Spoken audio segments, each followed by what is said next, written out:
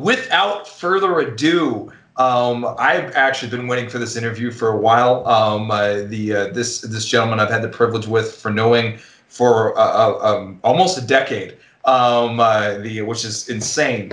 I worked with him on one of his films back in 2010, and we'll get to that in just a second. He is the founder of Scotchworthy Productions. If the film is, there's a whole story behind that, but I'll let him tell it. This is Mr. Tony Wash. Thank you, Tony, so much, man, for being with us. We really appreciate you coming on the show and chatting about horror movies for a little bit.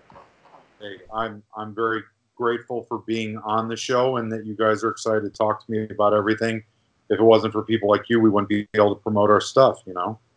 No, I appreciate it. I mean, that's one of the biggest things we're doing is just trying to get a community together and work. And you have definitely been in the community since like 2007 and even before then. So obviously one of the biggest segments we have on this show is talking about what drives you, what makes you passionate, why do you do what you do? That's our biggest segment. So I would love to, where did this adventure start for you? Starting to make films and fall in love with horror. Where did this all start for you? Was there any movies, TV shows? Where did this whole thing kick off? Well, first of all, I got to ask, Brandon, is that a zombie T-shirt? It is. That's pretty badass. Thank you. See, Tony likes it. Well, you're not wearing your TerrorVision shirt. That's why he likes it. Okay. Badass too. I would love a TerrorVision shirt. I feel validated. Oh, I will never get that hour and a half back of my life. Nope, none of us will. Stop it. Stop it. I'm set. We can end the interview right here. You know what? I came into TerrorVision with so much confidence after watching Society and Night of the Creeps. And I was like, this is going to be a crazy experience. And it wasn't. It was bad. We didn't even get a reaction out of Wes. It was that boring. I mean, I went on a 15-minute rant about Society. I don't have anything to say about TerrorVision at all. I really did not care much for Society, and I never saw it as a younger person. I finally watched it, I think, last year for the first time, and I really didn't care for it. It had some cool visual effects work in it and stuff, but TerrorVision is just, it's part of my childhood. It's one of the horror films that I grew up on.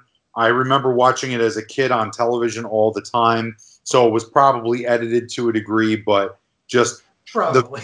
And everything were so great, and there's just so many funny parts in that movie that you can't take it seriously.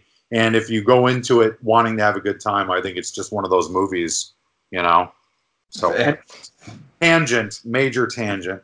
Tony, you're gonna figure out real quick that we go down some rabbit holes in this show. Two of the constant jokes that you'll hear on this show is the talking about Society, talking about American Psycho, and then also talking about Maximum Overdrive, but more specifically the trailer of Maximum Overdrive and how high Stephen King was on coke during that trailer. 80s coke. No, more specifically 80s Scarface coke. Very specific kind of cocaine. I mean, I feel like cocaine is the reason why a majority of films were made in the 1980s. Not going to disagree with him. No, not going to disagree whatsoever. Maybe that's why we don't get that many good movies anymore. There's not enough cocaine, I guess? I don't know.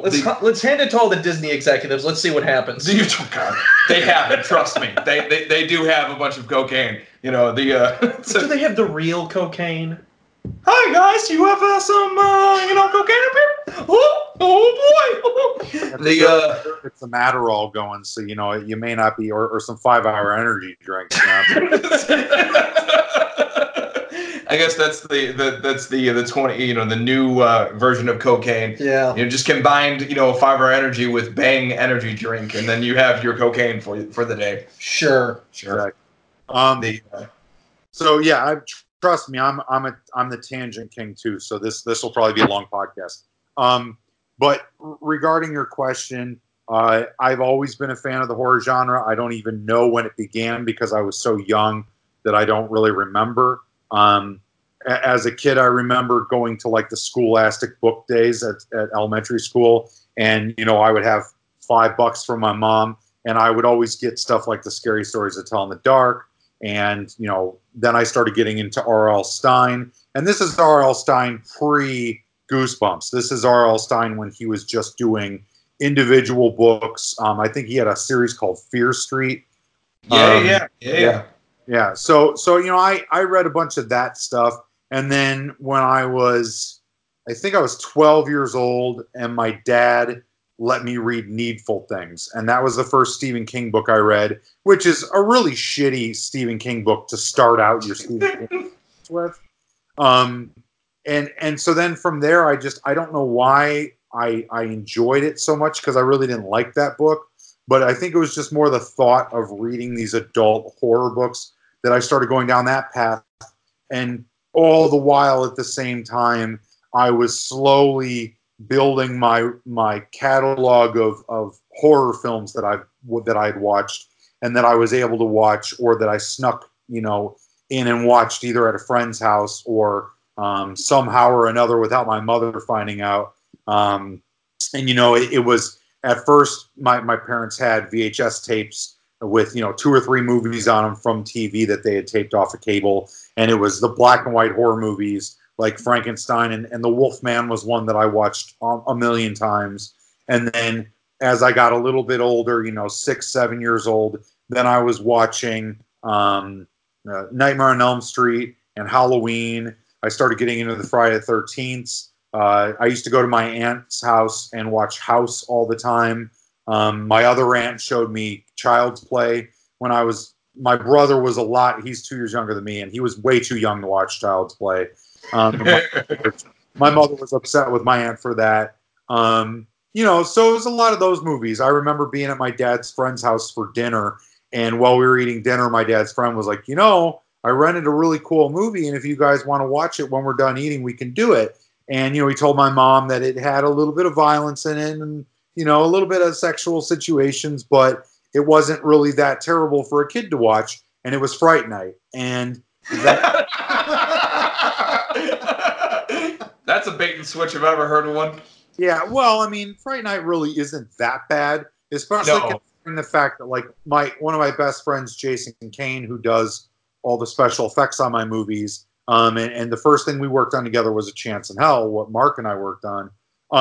Jason's son is 5 years old, Corbin. His name is Corbin Dallas, and he's my godson, and he's 5 years old, and he has watched Texas Chainsaw Massacre 100 times, and he loves Leatherface. He loves Pennywise. And so, you know, I think there's kids that get introduced to that stuff a lot earlier than I did, but Fright Night is rather tame, I think, at the time, I want to say that was made in 86, so it was probably on VHS early 87. So it was probably spring of 1987, so I was just about 7 years old. And that it blew my mind away. You know, it absolutely opened my eyes to a world that I fell in love with. And, you know, but it hasn't just been movies. It was always the books. It was ghost stories around the campfire. It was the Haunted Mansion at Disney World, which I've been on probably 200 times. And I've been to Disney World, I think, 7 times altogether. So I just...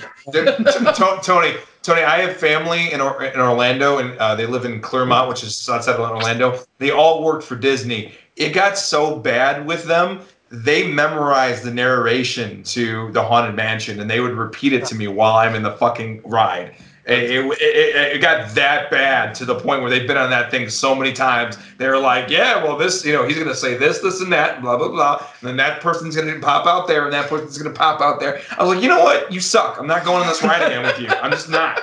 Like, you know, why do I waste my time going on this ride with you if you're going to narrate the whole fucking thing? You know what? I'm going to go in the back and ask them to turn the thing down so you can narrate it for me. Thanks. And then that was the last time I rode the Haunted Mansion. Rode it for the first time this year. Sorry, go ahead. I actually rode it for the first time this year. That's crazy. It was pretty cool. That's crazy. It's not scary. I mean, it's not even. No, not at all. Not at all. But it's pretty cool. It is cool. It's such a cool ride. The production design is what you really need to appreciate. The amount of work that they put into designing the look of everything, and the fact that when was Disney World and Disneyland? When were those open? The 50s and 60s. The way 70, I think 71 or 72 for Disney World, and then like the 50s for Disneyland. So think about the fact that they were doing projection work for some of the ghosts, and work with mirrors and stuff, and it's like that was like, that was visual effects before visual effects existed, and it's right there with you, 5 feet in front of you. So I'm sure back in the 50s, people were like, "Holy shit, this is crazy," And just for me as a kid, I loved it. And we went down there in February with my fiance's family, and her 7 and 4-year-old nephews went on it with me. And they were, they really didn't give a shit. At this point, they're watching Post Malone videos on YouTube every 5 minutes. So, to them, there's some curiosity. When in February? Oh God, the end of February, like I think the last week into early March. Okay, we just barely missed each other then. Our bald head should have had a signal, Yeah.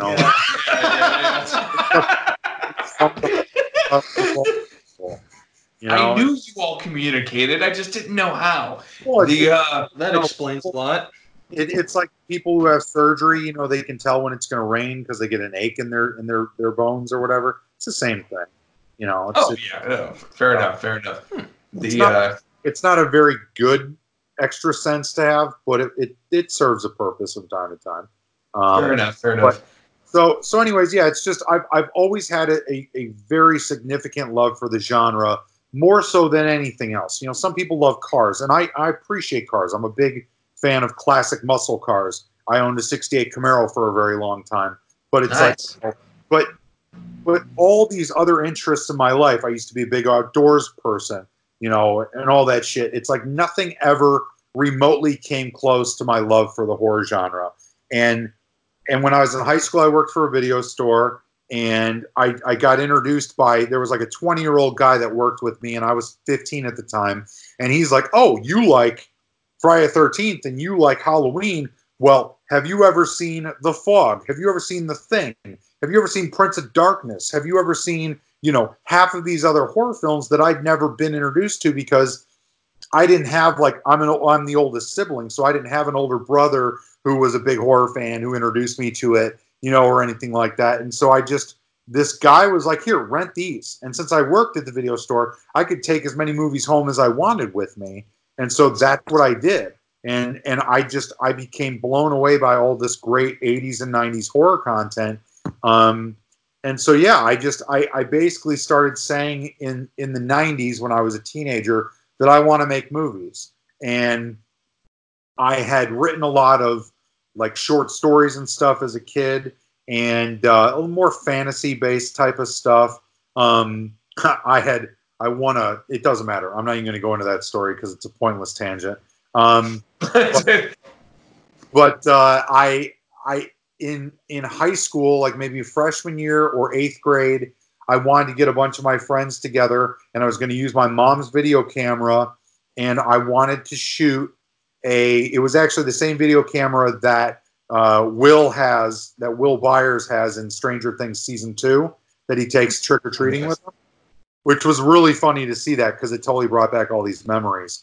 And so I was going to take that, and I wanted to film a kung fu movie in my backyard. And awesome. I had all these great ideas of how I was going to do these shot compositions to make it bigger than it was. At the time, Mortal Kombat was a really big deal. So I was going to shoot a fight scene on the bench of the deck, and the deck was elevated. So I was going to be kind of down underneath the deck, shooting up at these guys fighting. And then one of them was going to uppercut the other guy off the deck. And it's like he fell to his death in the pit, just like in Mortal Kombat. And flawless victory. Exactly. And as a 13-year-old in 1993, kids weren't really it wasn't a thing. It wasn't prevalent. Nowadays, the web series I curate, World of Death, the youngest person to have a film in it is a 13-year-old, and so it's nowadays anybody can make a movie, but back in 1993, it really wasn't as prevalent, as I said. And so I just kept going that route, and went to college, did a normal college thing, didn't go to Columbia or any, film school or anything like that, and did some independent studies in college where I shot a couple opening scenes to a short film about a killer clown, way before any of these killer clown movies have been out, and did a bunch of other stuff. And I played a killer clown that's ahead of a cult of clowns called Beware of the Clowns. I know. Wait. It was Tim Wolak's movie, right? Yeah, it was Tim's movie. Yeah. So these gentlemen, they talk about it a lot. Yeah, I know Tim from World of Death, and so he has a short film called Mastication in World of Death, and so he had given me a copy of that. So yeah, I remember you being in that. Yeah. And so yeah, so I just did all that stuff in college, and all along I'm telling people I want to be a movie director. I want to be a movie director. And then here I am, I'm 22, I'm 23, 24 years old, and I'm working a real job in the real world, and it wasn't what I wanted to do, you know? And so I said, you know what? I had a friend from college, one of my fraternity brothers, who was like, let's go to Savini's Effects School in Pittsburgh. So I looked into it. I said, fuck it. You just need to take a plunge. He ultimately didn't go, so I moved to Pittsburgh by myself and spent 2 years out there. And while I was going to school, we were taking photos of all of our special effects makeup, but no one was shooting video of it. And I thought that was kind of counterproductive, because here we are doing special effects makeup for movies, but no one's taking any video of their makeup, so you don't get to see how it emotes and how the character can act with it. And so I said, I'm going to shoot a movie. And one way or another, I got around to doing my first feature. It's My Party and I'll Die If I Want To. And originally it was going to be a short film. I had written a 45-page script. And so I knew it wasn't going to be a feature. I didn't think I had the money or time to do a feature, nor could I get anybody to commit to a feature. So I decided to do a choose your own adventure. And I wrote a 45-page script, and then it did another like 20 pages of a script that was other scenes that branched off from different moments throughout the movie and were different content that was not in the regular 45-page script. So then as we were shooting, we started adding stuff, and one thing led to another. That was 2005 to 2006. In 2007, I went back to Pittsburgh because I moved back to Chicago. I lived in the suburbs. And then I went back to Pittsburgh in 2007, a year later, and shot some pickup scenes because I had a filmmaker that I was friends with at the time who watched the original cut and said, you need more nudity, you need more violence, and if you want this to sell, that's what you need to add to it. And you need a name if possible. So I wrote a couple extra scenes that involved nudity. I wrote a handful of additional death scenes to put into the movie. And I talked to Tom Savini and convinced him to come on for a one-day role as Uncle Tom in the movie. And I went back out to Pittsburgh and we shot a bunch of stuff. And then it ended up having enough time length to be a feature-length film. And, I released it in late 2007. It started its festival run. When all said and done, it won Best Audience Award. It won a couple Best Features, Best Special Effects, Best Screenplay. And it was a great experience and a really great situation. I'm very proud of what that film did to kind of kickstart my career. And all I can say is that I regret not following it up as quickly as I could have with other projects, because back in 2008, when I was doing the convention circuits promoting and selling that movie, there were not a lot of other independent filmmakers out there. And this was right at the cusp of prosumer HD quality cameras coming out. So I shot on a Canon XL2, which is still SD, and the movie looks like shit because of it. And I didn't know what I was doing with my camera. I'm not a cinematographer, so I knew nothing of gain and aperture and f-stop. I didn't know any of that stuff. I didn't have professional lighting or anything. So people enjoyed it for what it was. But if I could have followed it up, I feel like I really could have made a much bigger name for Scotchworthy back in 2009 and 2010. And unfortunately, I kind of took a break from the conventions for a few years there. And when I got back into it really hardcore in 2014 and 2015, at that point, a lot of other independent filmmakers were already making a staple for themselves in the industry at the independent level. and it's almost like, you know, I came back and everybody's like, well, who the fuck is this old bastard? You know, because here I am in my early 30s, and all these other guys are in their and girls are in their early 20s making movies that are edgy and cool, and I don't have the energy anymore like I did back then, or the money to throw away to do that stuff. But you know, here we are, 2019. I've got 4 features under my belt, a number of short films. I've been to some really awesome film festivals, including South by Southwest and Scream Fest and the Stanley Film Festival when that still existed, which is hands down the best film festival I could have ever been to. And, you know, I'm very proud of the catalog that my friends and I have put together. And all I can hope for is the next thing, you know? No, I hear you. I hear you. The you know, the one thing too I wanted to hear about, you told me this story personally because I asked you years ago about this, but you know, I'd love to hear you tell the audience and everything else how'd you came up with the name, you know, Scotchworthy Productions. You know, I'm sure there's a story behind it. I may have only heard part of the story, but if you could share, you know, how you came up with that name. Yeah, it's an interesting story. Because I'm not a Scotch drinker by any means. I prefer bourbon if I'm drinking hard liquor or tequila. That's beside the point. So, summer of 2001 is the summer between my junior and senior year of college. I worked for Vector Marketing selling Cutco kitchen knives, which was the best college job a guy could ask for because all we basically did was fuck around. I mean, we literally were drinking beers out of the trunk of my car before we would go into our weekly meetings. And our manager didn't give a shit. And so all we basically did was party. And this was back when the economy was still booming. So I would go to my friends' parents and stuff and sell them $700 sets of knives. And I'm making tons of money. It was a great time. And I worked with this guy named Bill Balick, who was a cinematographer. He was attending Columbia College. Really awesome guy, super crazy and creative, and introduced me to a lot of really awesome stuff. Like I never really got into Twin Peaks and David Lynch until I hung out with Bill.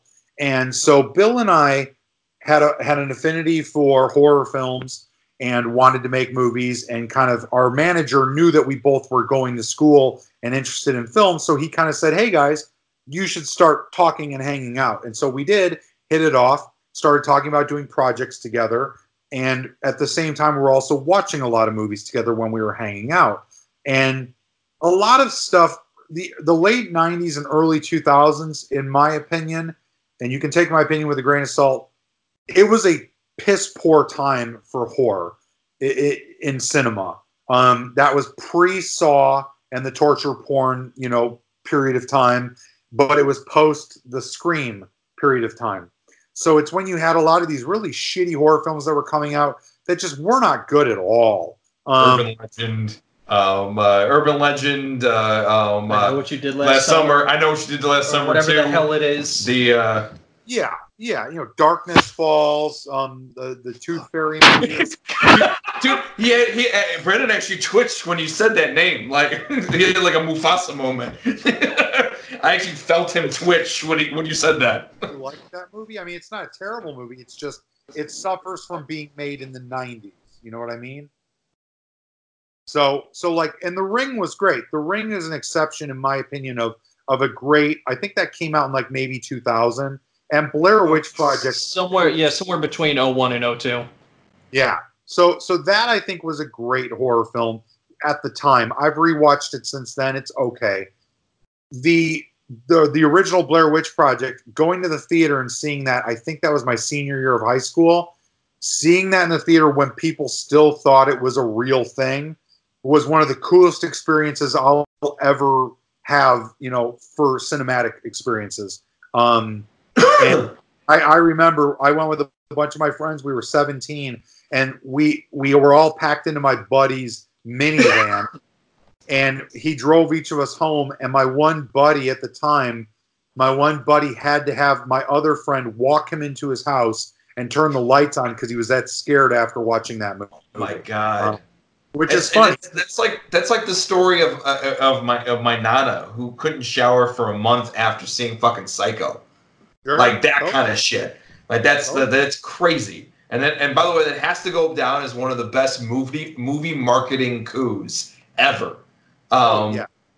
I mean, they're going to teach. If that's not a chapter in movie marketing in school, I don't know. I don't know what movie is. I mean, to convince everyone that shit was real, you know, and going. I mean, there was a documentary I watched, you know, where they had like 5 like detectives from different counties in the East Coast call up the production company to reopen the investigation on these missing kids. Fucking people that are like actual, and these were people that were assigned these cases by their higher ups to do that. Like they wanted to be part of the publicity chain, so they like, yeah, I got put on this case by my higher ups to come out and help you investigate. You know, what do you have, you know, for me? It's fucking insane. No, it's super cool. My co-director on Skeletons in the Closet actually was going to Columbia at the time that movie was coming out. And they sent a bunch of their students to the Cannes Film Festival, and he was there with other film students. And part of their job there, as interns, essentially, was to help market films that were there. And he was marketing Blair Witch Project for Artesian, which was pretty crazy. You know, it sounds like it was a pretty cool experience. But so getting back on track, Bill and I were seeing all these movies that were terrible. They were just these terrible horror films. And there was a big convention for Cutco towards the end of the summer, like in late July, early August, where we all got together at this super expensive hotel and conference center. There's probably 1,000 college students there. Everybody's just partying, having a blast. And they do it where all the district managers, get up and talk to you and motivate you to sell more, because it's basically a pyramid scheme. You know, if I sell $5,000 in knives and I make 20% off of that $5,000, my manager is getting 5%, and his manager is getting 5%, and his manager is getting 5%. So these guys are like, hey, you know, go on, do this and do this and do this and make money. And the two managers, these two district managers, who both drove Mercedes convertibles and were in their late 20s, of course, and flaunted it. I mean, we were on a trip once, and the guy, everybody was piss-ass drunk. We were at a skydiving camp, and we were piss-ass drunk, and the guy let kids take his Mercedes around the field, driving around the field doing donuts, drunk as fuck, you know? And so we're at this convention. These two district managers made a bet on a bottle of Louis Trey and on whose district could sell more. Okay. So Bill and I looked at that and said, look, we're not going to bet a bottle of liquor, but let's bet a bottle of scotch on what? There's something going on with your sound. Yeah, you sound like a transformer. I am a transformer. Much better. Much better now. Okay. So they basically bet a bottle of Louis Trey on whose district was going to sell more, which, you know, it's a $1,500 bottle of booze. And it's so 500 empty. It's a Baccarat crystal inside the fucking thing. And it's actually not even that good. It's just because it's in Baccarat. I mean, yeah, obviously it's personal opinion, but it's in Baccarat crystal. So there's you can buy this shit online, the empty bottles and everything else for like $500. Of course, you would know that. Well, you know, I tend to barter. What are you gonna do? So these guys did that, and so Bill and I were poor college students. We said, you know what? We were seeing a lot of shitty horror films out in the theater, and at one point we kind of just said to ourselves, Are we going to go and see a good movie, a good horror movie, or are we going to have to make one first? And, you know, we kind of made a bet with each other on a bottle of scotch. And so we started going to see movies, and after we would see it, we said, was that scotch worthy? And the only film we saw that we thought was even close to being scotch worthy was Below. Did you ever see Below, directed by the guy who did Arrival? No, never saw that. It's about a haunted submarine during World War II, and it's fucking creepy, and it's awesome. I highly recommend it. If you like moody, atmospheric movies, it is a great horror film. Yeah, probably. we're actually doing a 100 movie challenge for the month of October. We're dividing it for 25 films, horror films, among the four of us to watch before the end of the month. And I actually may switch out one of them for that movie. If you recommend it, I definitely want to check it out. It's a great movie. It's about 20 years old at this point, but it's a great, creepy, moody, ominous, atmospheric movie. First of all, I don't know how you guys have the free time to watch fucking 100 movies, but hey, bravo. I'd love to. But yeah, so that's where the name came from. When I decided to create the corporation for my company, I originally was going to call it Bare Minimum Productions, because I thought, here I am with a camcorder and a couple of Lowe's 500-watt work lights making a movie, But then I thought, I need to do something different. Somehow Scotchworthy just was a thing. And so that's how it became a thing. And everybody says, oh, I love Scotch. And they talk to me about it all the time. I'm like, I don't fucking like Scotch at all. It has nothing to do with Scotch. If I would have won the bottle and the bet, I would put it on a shelf and let it sit there for eternity. I don't know. So yeah, so that's where I came up with the movie title, or the title. That's actually pretty damn cool. The and actually, you know what? There's something fun I want to do that I came up with in the last, like, I don't know, 30 seconds or so. And if you're down for it, what I'm gonna do is I'm gonna pull up your IMDb for directing. And I'm gonna go through the gauntlet, because there's about 10 films in there, and it would be cool to have you share at least one memorable story, funny story, something that you remember that'll stick with you for forever, on each one of the films. Obviously, I know certain films will have certain memories, and there's certain things you want to talk to, but I think it's a good lead-in for talking about Sid, of course, and we'll get into him in just a little bit. But give me just a hot second.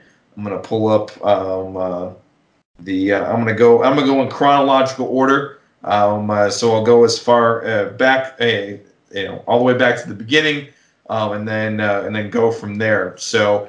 All right, so let's talk about back in 2007. It's My Party and I'll Die If I Want To. When you're dealing with that production, that was your first out of the gate, or so it says on IMDb. What's a cool memory or a cool story that you have from that particular production that you remember? Well, I'd say there's two. Obviously, working with Tom Savini, he was my first star to direct. I had worked as an intern for the Illinois Film Office on Road to Perdition, so I met Jude Law and Conrad Hall, who was a cinematographer on that. And I had worked with Sam Mendes, which was really kind of cool. But the first star that I directed was Tom Savini, and he doesn't have a good reputation, and he earned his bad reputation. He's not the nicest person a fair amount of the time, but. And he was very difficult to communicate with, to get to set. And I had hoped he would have been a little more enthusiastic going into working on the movie with me, since, it's a bunch of his students making a horror film. You'd think he'd be excited about that.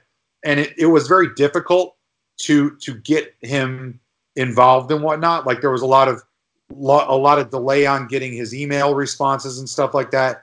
But I'll tell you what, up until the day of shooting with him, I didn't think he was going to show up. And then the day of, he emailed me that morning. He said, I'll be there. He showed up. We shot with him for 4 hours, and it was a great time. He got super into being on set. He really got into what we were doing. He gave us a lot of advice and feedback on what was going on. And all in all, it was just a really wonderful experience. And it was a really cool way for me to kind of break, to kind of pop my cherry, for lack of a more tactful term, with working with talent that can possibly intimidate you.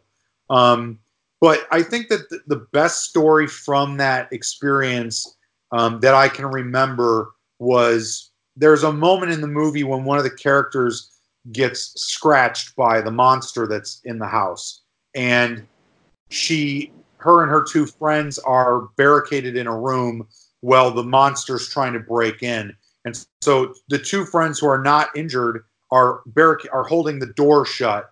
You know, they're leaning against the door, and the injured friend is leaning against a bed on the floor across the room from them. And she starts twitching and moving and gyrating and stuff like she's changing. And so they're kind of freaking out, like, what the fuck is going on with our friend? And she ends up exploding from the wound all over them and sprays them with blood and guts. And what we did was I wanted to use a potato gun. My dad used to build a potato gun with my brother and I when we were kids and fire potatoes across the pond that was in our backyard a good 300 feet. And so I thought that's the easiest way to create a cannon is we build a potato gun with a big ass fucking, 4-inch pipe and PVC pipe, and then just duct tape a garbage bag to the end of it, fill the garbage bag with the guts, and then when it fires, it'll just push the shit out of the bag and spray these girls across the room. And it's only got to travel 15 feet, so it's not the end of the world. It should do it no problem. Well, lo and behold, and if you buy the It's My Party DVD, which includes the Choose Your Own Adventure version, it also has a behind-the-scenes featurette which has all the different takes of us doing this shot. And it took us about 35 takes on, I think, 3 different nights of trying to get this shot accomplished. And it just, the bag would burn because the hairspray would catch fire when it ignites. And or the guts would fall out on the floor 5 feet in front of the girls. But I'll tell you what, the 35th time, it blew up. It covered them head to toe in blood and guts. I had to, everybody in the room, there's 10 people in the room, including the actresses who are now covered in blood, who probably didn't expect it to actually work because it's been 35 times. And I literally, and to give you an idea, the 33rd time, we just had a guy off camera take a bucket and throw it at the girls because we were so fucking pissed off. And at this point, I shit you not, gentlemen, the bucket of blood and guts landed right between the two girls' heads and hit the door. Oh, son of a bitch. So it's 4 a.m. Everybody's tired. We hit everybody. I'm like, holy shit, holy shit, holy shit. I'm like, everybody, nobody move. The girls freak out. Nobody left character. None of the crew fucking flipped shit and jumped or did anything or messed up the sound. And we got our shot, and everybody was so excited about it. And those small victories are the moments when you're on a film set that build the camaraderie and develop the film family feeling. And that's what makes it all worthwhile. Those are the moments when I get in my car at the end of the night and I'm driving home and I just have the biggest shit-eating grin on my face because what I had up here is now what's on video or on film, and the audience is going to see what I wanted them to see, and that to me is the most satisfying accomplishment an artist can feel. God, and those moments too of that, like I couldn't imagine that little bit of, I know that excited and panicked feel that you go when as soon as it works and you go, oh my God, I hope they got the shot. I hope that they got the fucking shot. I was a cinematographer on It's My Party, and I'm not a cinematographer. I said it earlier. I don't know shit about cameras. I do now, but in 2005 and 2006, I didn't know shit about it. So I'm holding the camera. Luckily, I didn't shake it or move it too much or anything, and nobody else messed up. The guy who was running the boom didn't mess up. It was awesome, and it was just such a great experience. It's amazing sometimes how things work out, and what things like that really prove to me is that sometimes you just have to stay positive. As much as it may be the most difficult thing in the world to do, you just have to stay positive because it'll work out one way or another. We had plenty of other trials and tribulations on It's My Party. I got locked out of the house we were using, which was basically condemned by the guy who was renting it. because he basically extorted money out of me, even though he had originally told us that he would let us shoot there for free. You know, the girl who we cast to play the monster originally was apparently a wrestling, you know, female wrestler. And so I thought she's going to be agile and be able to move great and everything. And ended up the day we get her in the makeup, it takes us 3 hours to do a full body creature suit on her. She isn't feeling good and doesn't do anything. She stands there. She has no energy. So I'm like, oh my God, the culmination of everything that this movie stands for, this full body creature suit, is a piece of shit because this girl's not doing anything. She's standing there, literally standing there, guys. She's not even like, she's just like fucking standing there. My good friend Angel, who was just a crew member at the time on this and a small part in the movie, he's like, you know what, dude? I'm kind of short just like her. Tomorrow, let's try and fit me in the costume and see if we can make it work. And I'll tell you what, guys, they put the makeup on him. It was form-fitted for her face. It was sculpted for her face. But they put it on him. They were able to salvage the cowl and the facial appliance, and they put it on him. He put the creature suit on and fucking killed it as the monster. And, you know, It's My Party, as funny as it is to be the lowest budget and the worst technical movie I've done, is a lot of my friends' favorite films of my catalog.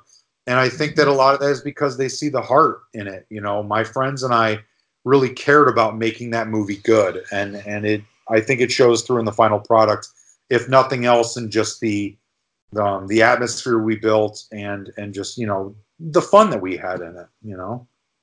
Yeah, that's fucking cool, man. Man, we got dozens of stories about that happening. You know, the panics, the you know, the having to tow a car out of our shooting zone, and you know, and you know, I mean, Zach's senior film getting kicked out of his one of his locations, losing a location, losing power to a location. Yeah, that did happen too. And then, you know, someone being picky about getting blood on the floor, even though it was dusty as all hell. And I'm probably gonna die a year earlier. Someone really requesting to take their pants off in the middle of a shot. All right, you know what? You really want to take your pants Hold off. on. All right, there's a very perfectly valid reason about why that is. I had just watched an interview with Harrison Ford talking about Raiders, Indiana Jones and the Last Crusade. And that scene where he's tied up with Sean Connery, and Sean Connery suggests, saying, hey, it's a little hot in here. Do you mind if I take my pants off? Because they're shooting from the waist up. And Harrison Ford says, oh, that's cool. Do you mind if I take my pants off? And then they sat there in their boxers. And then I was like, it's really fucking hot down here. Like, you mind if I take my pants off? Because you're not going to shoot me above the waist. Well, there's that, and he was worried about getting just a little bit of blood on his pants. I had good pants. What are you going to do? You wash them. Ford, you're not Sean Connery. You wash the pants. Well, I'm definitely not Sean Connery. But you're neither. Yes, fine. That was my first producer role. And I didn't even know it. I found you another location. And that's pretty much what being a producer is fixing problems. Essentially. That's funny, Mark, because I honestly, one of the funny stories from High on the Hog that the crew always likes to tell is, and I know we're jumping a little out of chronological order. That's fine. That's fine. And this wouldn't be my story. I've got a better story for High on the Hog, but regarding what you're talking about, pants, it's funny because we had two sets on High on the Hog, a cemetery scene where Sid is at his father's grave, and then we have a scene takes place on another day where he is in the field, that one of his farm fields, talking to the sheriff. And it's funny because he's wearing two different outfits. So in between the two scenes, which we shot obviously one after another because we were across the street from one another, and this is out in Galena, Illinois. It's a small farmer town area called Council Hill, Illinois. And in between the scenes, Sid had to change. Well, we're on the side of the road. This is as guerrilla as it gets. So Sid Haig, of all people, you know, Captain fucking Spaulding, takes his clothes off next to the road, and he's standing there in his boxers as people are driving by. And not a lot of cars, but a couple cars pass as Sid Haig is in his boxers there, and he didn't give a shit. And so that's one of those situations where when people bitch to me, when actors bitch about prissy things on set, you know, about, oh, these conditions are so terrible. It's like, look, I get it. I appreciate your concern. We will make you as comfortable as possible because I want you to be happy and I want you to stay in character. But at the end of the day, Sid Haig stood on the side of the road in his underpants. Okay? and so you know, it can't be that bad. Not to mention the fact that half of the crew is probably working harder than you are. And I'm not saying that because I don't like actors. I love actors. Some of my best friends are actors. But what I am saying is that everybody suffers on a movie set. It's just how it is, you know. The only difference is if you're getting paid hundreds of dollars a day to be on that set and suffer, you know. No, 100% agree. And we had our fair share of problems, and we continue to have our fair share of problems. Thankfully, I've never had any problems with actors like that. All my actors have been fantastic. Zach has this unimaginable ability to hire these amazing actors that never have any drama, any problems, anything at all. It's because I know how to read people and I know who to hire. Well, yeah, I've had plenty of examples where somebody was gun-ho on during their rehearsal and during their audition, but as soon as you get them on set, shit flips 180 degrees, you know. And thankfully, I've never had that issue before. You know, and I guess I you know, being on the producing side and everything else, the EP, I am and still am an actor, so I can talk to them and be like, come on, really? You know, like, what are we doing here? I mean, I've been in worser situations than this. You know, I've dealt with worser conditions than this. You know, being in that basement and breathing in asbestos, and Zach and I will die a year earlier than we're supposed to because of filming in a basement with possible asbestos. You know, that was a bad condition. Oh, that was fun. But it was fun though. It was a lot. We're the only ones who are like, nah, fuck masks. No. We don't need that. I don't want to wear a mask because it would ruin my performance. I got real method. It's all for the love. At the end of the day, it's all for the love. Sometimes you got to make sacrifices, even if it's. I mean, what are you going to do when you're 85 years old anyway? You might as well just die at 84, right? Yeah. Essentially. Yep, I'm good with it. So, all right. So I'm all right, because I do want to talk about this one too. Let's talk about A Chance in Hell. You know, all those many 10 years ago. Which by the way was I'll tell my thing real quick. Was an absolute blast getting in a shit ton of makeup and hanging out with all people. That's where I learned that all FX makeup people are big burly Viking people that talk about metal for hours. Like that's the set I learned that on, and I talked with all the makeup guys for at least 2 hours about Metallica and Megadeth, and I saw Metallica back in '86. It was great. Fuck Dave Mustaine. And I was like, oh wow, I'm solidified. Thank you for doing that. I had so much fucking fun on that set.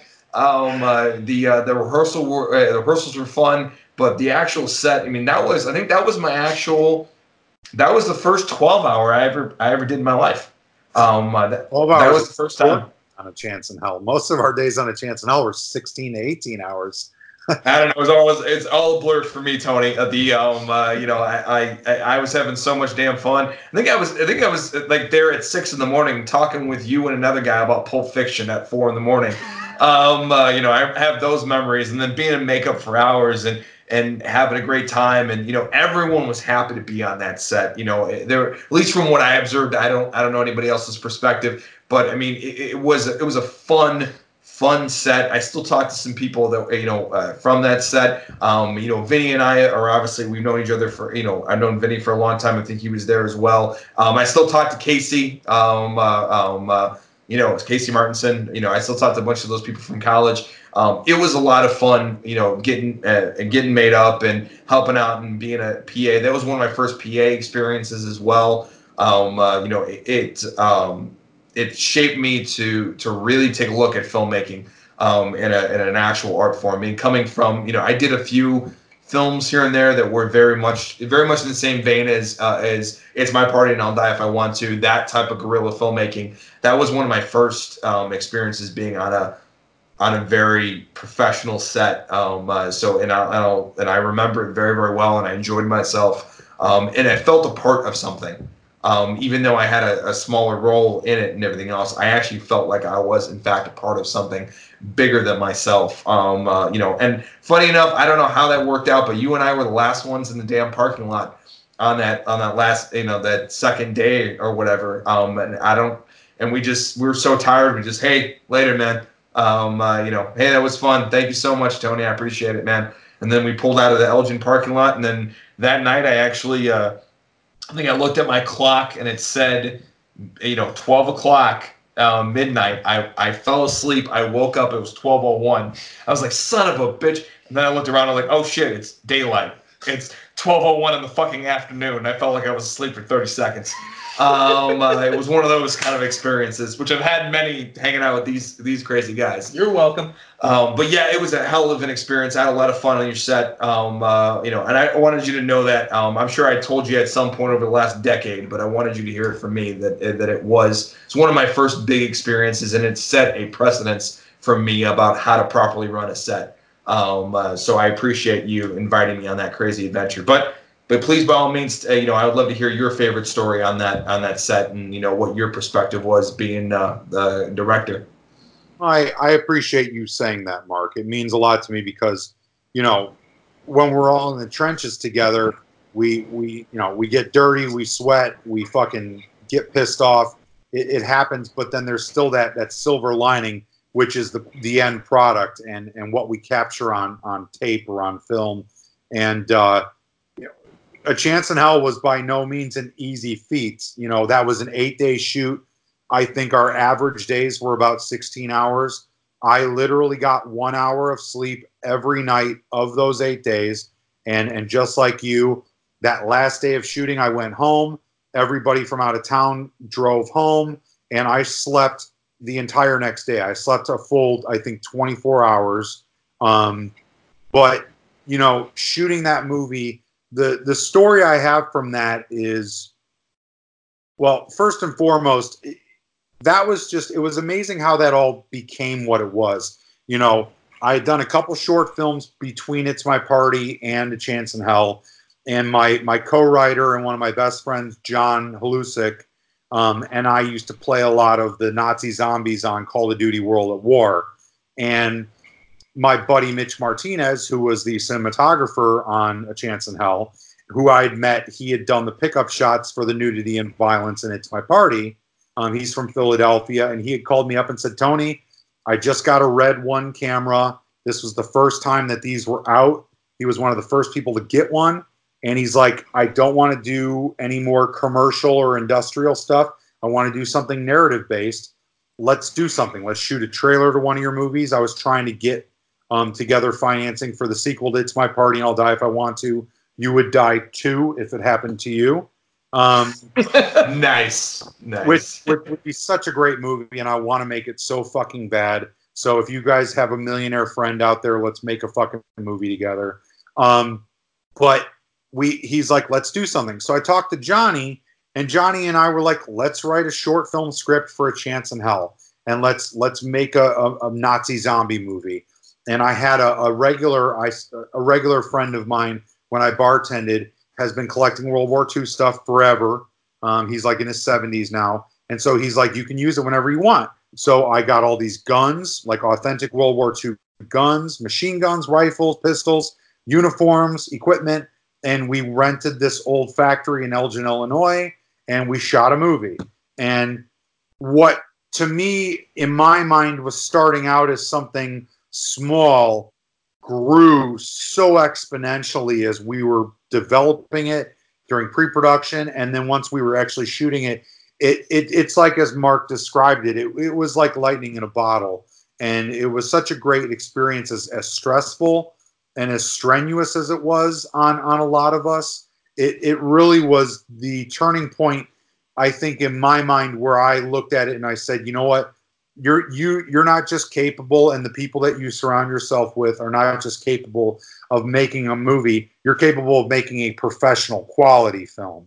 And A Chance in Hell we made for $9,000. So when people look at that, I don't think they could guess that we made it for that little. And a lot of it's sweat equity. But the moment on that movie that really made what was the moment that I remember is my father visited the set one of the nights, and afterwards he just kind of came up to me. He was there for probably a good 6-7 hours, and he just saw the hustle and bustle of what 40 people on set, all the moving parts easily. You know, I mean, I think the most we had on set one time was 70 people between crew and like 35 extras, and present company included. Exactly. You were there that night, and it's like my dad, after 6 or 7 hours of being there, hanging out, seeing, you know, and again, you want to call me cocky, fine, fuck off, because I'm not cocky. I'm confident, and I deserve to say that, you know, there were other people there helping, by all means. Benny was my first AD. Chris was my special effects supervisor, and I love these guys. I fucking love the people that worked. Amy Farrow, who started as a PA and became the production designer within like 3 days, got promoted from PA to production designer. I mean, that is substantial, working your way up the ladder, you know?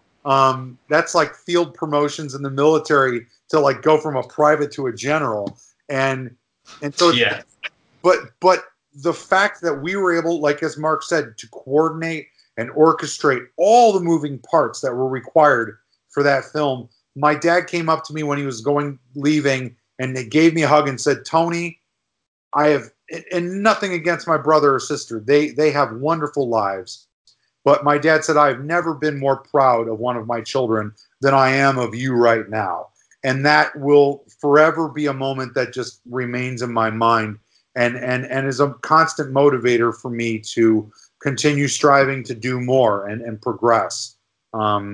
You know, so it was such a great experience. And that was another turning point in my career, because that showcased the fact that we could create quality work technically as well as you know, story wise. Because I think that A Chance in Hell, for being a 35-minute short film, does a great job of introducing characters that you care about and some really great action moments, and again, done for $9,000. And that film subsequently introduced me to a lot of my current film family, because that's the film that they saw or heard of and said, well, who's this Tony Wash guy? And, you know, here I am saying I'm nobody. I'm just Tony Wash. But they're like, well, we've heard about your movie, A Chance in Hell. We want to work on your next project with you. And that's where I met Robert Patrick Stern, who's my brother from another mother. He has been my cinematographer, my co-producer, and one of my best friends ever since 2011, when we met, when he wanted to work on The Storm, which never got made. But he shot High on the Hog. He shot The Rake. He shot The Muck. He shot Skeletons in the Closet. So, you know, if it wasn't for A Chance in Hell, I wouldn't have the catalog of films that I have at this point. Yeah, and funny enough, we wouldn't even be in this. Actually, wouldn't even be doing this interview right now, probably, without A Chance in Hell. Exactly. So there's a lot of point of origins from that movie. And actually a lot of people I met, you know, that came from that movie. You know, I think Casey and I became better friends on that set. You know, I met a lot of other people and everything else. I mean, that's where, by the way, that's where the Burly Viking story comes from about makeups. That's also where I use Tony's phrase all the time about, you know, hey, how much money does it look like we spent on this? I tell that to people about the first episode of Living Nightmares all the time. It's actually because of you, Tony, because you use that example all the time, and that's my producerial, you know, talking and everything else. Hey, how much money do you think we spent on this? And we get, you know, $2,000, $3,000, and we're like, nah, $800. Most of it went to a dinner. Most of it didn't went to bribing my father the night before with a nice dinner. Worth it. Oh, very worth it, and it was a lot of fun. So the next one too, I want to ask, because the title is too good for me not to bring it up. Is BBQ Massacre. Yeah. I want to hear about this one, man, because that title is just too good for me not to just overlook. I knew you were going to say Barbecue Massacre. That's funny. Which happens to be some people's favorite film of mine as well, which makes no sense whatsoever. So another one of my good friends, Brian Wolford, who runs Geek Nerdery, and he used to run the Drunken Zombie podcast. Just really good people, big horror fan too. lives down in Peoria. And I had gone down a couple of times, one or two other times, and helped him shoot short films that he was directing and producing. And so he was supposed to do a short film. I believe it was about werewolves playing cards, playing poker, like biker werewolves playing poker. It was a kind of a cool concept, all taking place in one location, and we were going to shoot it over a weekend. And so I was driving down there, and the day of, he basically called and was like, "Hey, I got bad news. We had to cancel. A handful of my actors canceled on me, so we can't shoot it." And I was like, "Well, that's fucking bullshit, you know?" But he's like, "So, you know," I'm like, "Well, I already took off of work, so, you know, I can still come down." And he's like, "That's what I figured is, if you still want to come down to Peoria, let's hang out and let's either spend the weekend watching movies and drinking beers, or let's spend the weekend and let's hold a 48-hour film contest." And so he said, "Let's fucking do that." So we got together with Robert Poole from Indie Horror TV, and Robert Poole hosted the event, and we basically put out a feeler to people, which with the short notice, I think only one other group of people actually did a film. And they had someone pick a prop and a phrase to say in the movie and one other thing. And the prop was a barbecue spatula, barbecuing spatula. And so basically we had to make a movie off of that. And so we decided to do, it was Darren and Brian and I and maybe one or two other people, and we just came up with Barbecue Massacre. And Darren had his dad's camper in his driveway. And so we did a quick little outreach to get some actors together, and we shot, I think, just that day. It might have been just that day. It might have been a day and a half. I think it was just that day. And I was using like my Canon Mark II, and Brian was using, I think, a 7D. And we just did a 2-camera setup, and we shot these two couples basically hanging out with their camper camping. And they had bought the camper from, one of the couples had bought the camper from this weird old creepy dude. And they're talking about him while they're sitting and eating dinner and playing cards outside the camper. And then we cut to inside the camper, and from underneath the bed, the bed rises up because there's storage underneath the bed in those campers, and the guy's hiding underneath the bed. And so then it just becomes a slasher film from there, and he kills them with, the different barbecue implements, basically. So nice. It was a lot of fun to do. It was a ragtag production. I think we probably spent about $40 on it, and we shot it in a day. Brian literally wrote the script an hour before we started shooting, and I think it took him about 45 minutes to write it. Brian's really good at, just flying through dialogue and stuff. And so we had a lot of fun with that. And it's, I don't know if it's anywhere out there right now. We were going to include it in World of Death for a while, but I don't think we ever did. And so it's fun. It was a fun little moment in my cinematography, or in my catalog. But that's Barbecue Massacre. Fair enough. It was too good of a title not for me not to bring it up. So let's talk about the Muck.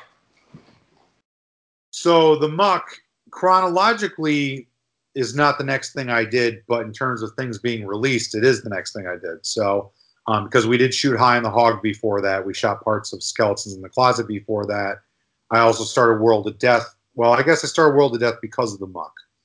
So the Muck we did because of the ABCs of Death 2 contest. And, I didn't want to do a film because I figured there's 500 other films in it. We're not going to win. But a bunch of my friends said, well, let's just do it, and if we don't win, we'll take our short film and all of our other friends' short films. Because I think I had about 7 other friends, including Brian, who did Barbecue Massacre with me, who had all done a short for the contest. And so we said, well, if none of us win, let's take our shorts and put them on a DVD together and sell them for $5 at the conventions. And so we said, fuck it, let's do Muck. And so Rob and his now wife, Sarah, who we'd met on High on the Hog, who's a production designer, and myself basically got together and we created the Muck. I wrote a quick little script and we basically did it. And I don't know if I can, I think the best experience I can say about the Muck is not from production, but more so the success of the Muck. The Muck was accepted to South by Southwest in 2014, which was a dream come true for both Rob and I, and I'm sure everybody else. That is a festival that we all had very high aspirations to get to one day. It was an incredible experience going down to Austin for that. I got to talk with Robert Rodriguez for a few minutes and check out Troublemaker Studios. It was really cool. I sat in the bus on the way to Troublemaker Studios. I sat next to the guy who played the priest in John Carpenter's Vampires, of all weird random things, which was kind of cool. So it was a great experience. And then from there, getting into South by Southwest opened the doors for so many other great festivals because, they basically cherry pick from the big festivals like Sundance and South by that start at the beginning of the festival run, Berlin. And so that's why we got into to the Stanley Film Festival, which took place. It only ran for 3 years, I think. It was at the Stanley Hotel in Estes Park, Colorado, where Stephen King came up with the idea for The Shining. And that's where I met with, I talked to Travis Stevens, who did Starry Eyes and Cheap Thrills, and he just did Girl on the Third Floor, and he did We Are Still Here. He was a producer on a lot of those. Elijah Wood was there, so I met Elijah Wood because he was there with Open Windows and one other film that I can't remember. Larry Fessenden was there. So it was such a great little festival, but everybody there was like a name. It's like these are the people who are doing indie films at the $1 million level, that we all want to get to. And plus it was at the Stanley Hotel, which was super cool and creepy. And, you do a tour of it, you see room 237. And so it was just really cool. Although I think it's 217 in the book, it's 217 in the book. So anyways, we went to Screamfest, all sorts of stuff. So it was just really cool. I think that's the best thing about the Muck, that really, it was really fun being able to go to those festivals and mingle with people that are now making, these multi-million-dollar films and so yeah, that was really cool. That is cool. That is cool. The shit. We'll get there. At some point, it'll happen. So let's talk about the Skeletons in the Closet, man. So Skeletons is technically what I would consider my fourth feature, even though we started shooting in 2012.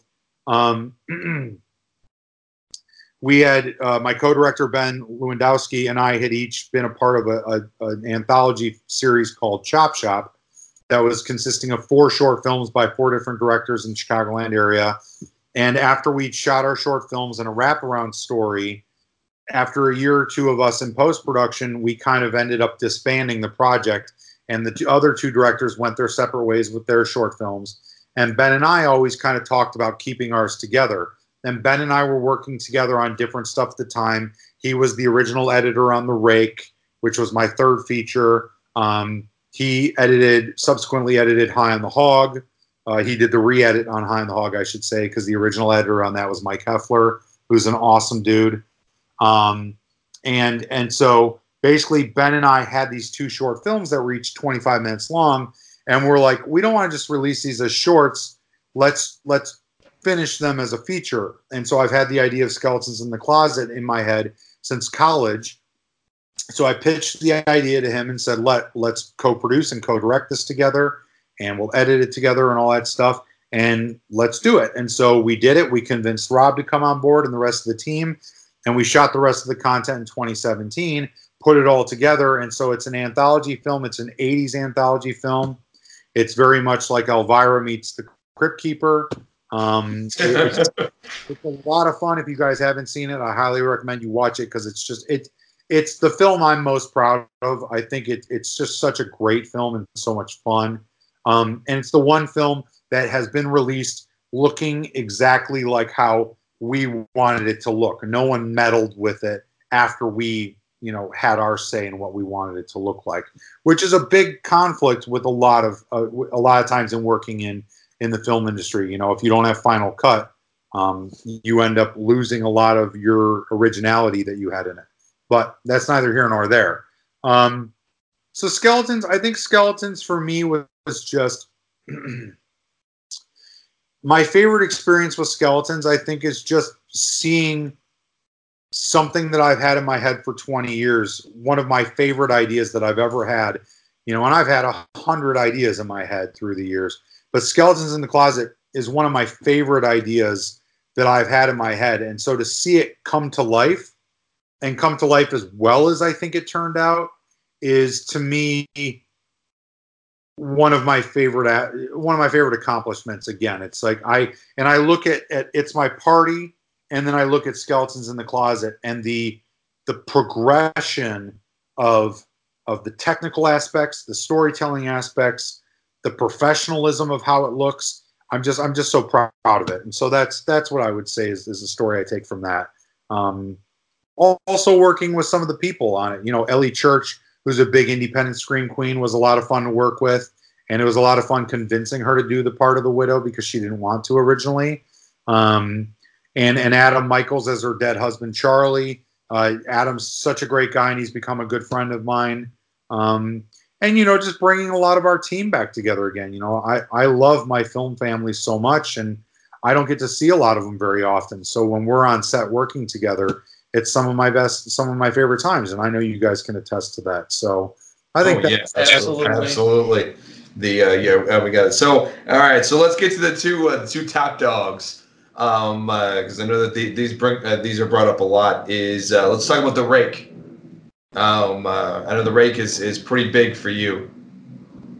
The Rake was the film that I looked at and said, this is the one that's going to take us to the next level. This is the one that's going to get recognized more mainstream. And to a degree it has. I am disappointed that it hasn't gotten as much exposure as I feel like it should. But at the end of the day, it was in every Walmart across the country. It was distributed by Sony. So, you really can't argue with that. But The Rake was pretty awesome. We incepted the concept in, honestly, what it was is we spent the better part of a year in 2014 trying to produce and finance the feature-length version of The Muck, which would be a fucking amazing movie. It would be such a fun fucking drive-in style, balls to the wall, violence, gore, just have fun for 90 minutes, horror movie. You look at a movie like Terrifier, people love Terrifier. The Muck is like the Terrifier, only it's the Blob instead of a clown. Okay? And of course you would. Who wouldn't watch it? And so we had a hard time. We were looking for a lot of money. Like we were looking for initially $500,000, then we were looking for $1.5 million, and it just wasn't happening. So we finally said, you know what, we're going to pull the plug on this. And I was really disappointed. I was so disappointed because I had my hopes set real high that we had momentum behind the movie. We had the short film, we had South by Southwest. We're going to make it, and it just didn't happen. So I was over at my buddy Jason's house, my special effects supervisor, who's a huge horror fan too. And we were bullshitting and just bitching about it. And he's like, well, fuck it. Let's just make a different movie. Let's do our own movie. Let's do a monster movie. Let's do The Rake. Let's tap into a creepypasta. And so he gave me the story. I kind of read through it. And I was like, all right, let's see what we can do. I sat down and talked to Robert Patrick Stern, who's my cinematographer and co-producer. He was intrigued by the idea, and it just kind of grew from there. And so we're talking, this is mid-October of 2014. November, I met with my co-writer, Jeremy Silva. This is the first thing he and I worked on together. Jeremy's an amazing writer, very professional, meets deadlines, very good at mature dialogue and good character development. By the end of December, we had a script that we were happy with. We started casting and finding locations and raising money from investors in January and February. And so from there, it just kind of grew. And we ended up teaming with a production company out of LA who put some more money into the movie and helped us obtain Shanae Grimes Beach and Rachel Melvin and Joe Nunez and Isabella Miko. And so those were kind of where the names came from that were in the Rake. And, the Rake was a great experience because while we were making it, it was the epitome of my career. That was the moment where I said, that was one of those times, like I said, with It's My Party, when the cannon blew up and worked. Every morning I drove home and I had a playlist of music and I was singing every song at the top of my lungs. And I was on cloud fucking 9 because it's like, here it is. I'm making a fucking movie with a full body creature suit monster that looks fucking amazing. And the production design's amazing. The cinematography is amazing. I wanted to make Alien meets The Shining. And I know that that's a lofty expectation. And people can look at me and say, oh, well, you're really confident in saying that. I'm not saying that we made Alien meets The Shining, but that's what I was striving to achieve. And I think that it maintains and touches upon a lot of the atmosphere that those movies had. I just got attacked by something. The kamikaze flight. And so, I was really very proud of it. And I was proud of the team that we put together. My first AD, Mike Bruni, is one of the best motherfucking people to have on a film set I've ever worked with. And like the subsequent year, he's also an actor. He won Best Actor, I think it was, or his film won Best Film at South by Southwest. And so it's like just great working with people like that. And again, my film family: Robert Patrick Stern, Sarah Sharp, Angela Cox, Jason Kane, Jim Peterson. I could say a million names of different people. Francis Claudio, Louis Wong, Brian Daly. I love all these motherfuckers.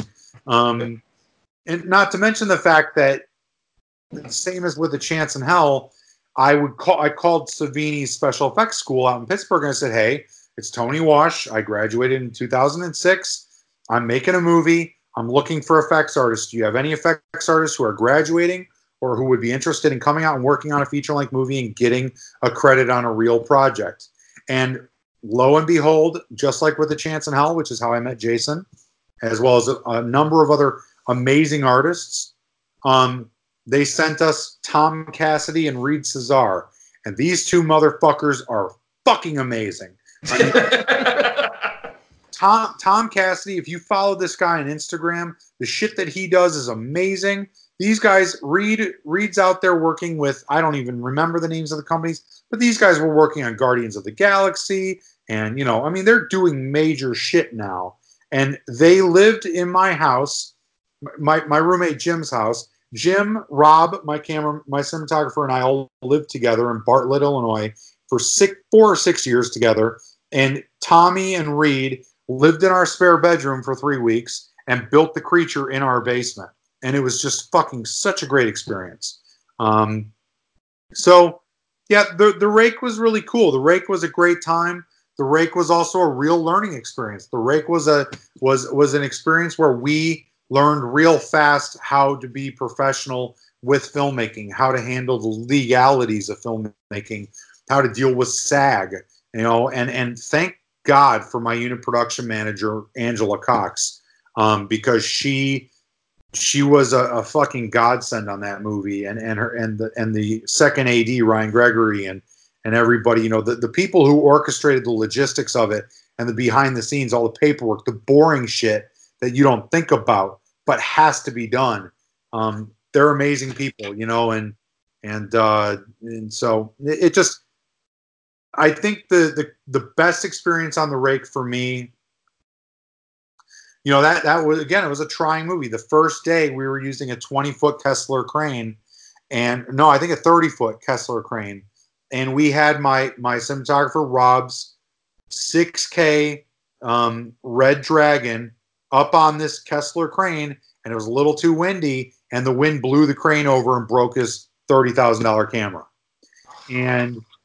And we found out that our production team had not acquired insurance. It was coming into fruition the next day. Oh no! Had to take money out of our budget and pay to fix the camera. Luckily, it was only like $4,000 in repairs, and luckily we had a second camera. We shot the entire movie with 2 to 3 cameras, but it brought us closer together, you know. But like being on set and seeing that full body creature suit. At the end of the movie, the creature stands up after it's birthed itself out of this man. It like tears through this man's flesh and comes out of his body. So if you haven't seen The Rake, you gotta fucking watch it just for the ending 5 minutes alone. And because I'm not a big fan of the edit, I'm not a big fan of the rest of the movie, but there's so much great stuff in it. And the last 5 minutes, when we were on set and that creature stands up at its 7.5, 8 feet stature and is looming over Rachel Melvin and stretches out its fucking clawed hand and there's slime dripping off of it and it just growls at her, it screams at her. Being the director of that movie and thinking about this monster and you know, I told Jason how I wanted the monster to look and to see how he sculpted this idea in my head and how he brought it to life and then seeing it on camera on the monitor, there's no words to describe that. There is no words to describe how amazing that feels, because as a filmmaker and as a horror fan, that's the moment that you want to be at. That's the moment that you believe you will never be at, because you always think, it'll never happen to me. And then there I was all of a sudden doing it, making a couple $100,000 movie, you know, starring people that you know were in pretty big time things, and it was just really fucking cool, you know. And you know, I wish that they would have put it into festivals. I wish they would have marketed it more. But at the end of the day, it was still a great learning experience, and it was a cool movie. I mean, I think we still did a lot of really cool shit in that movie. So nice. That's a fucking cool story. That's a really cool story. For the next one, let's take a break for battery change. Yep, we'll take a 2-minute break or 5-minute break. Yeah, everybody use the bathroom. We're gonna change the batteries up.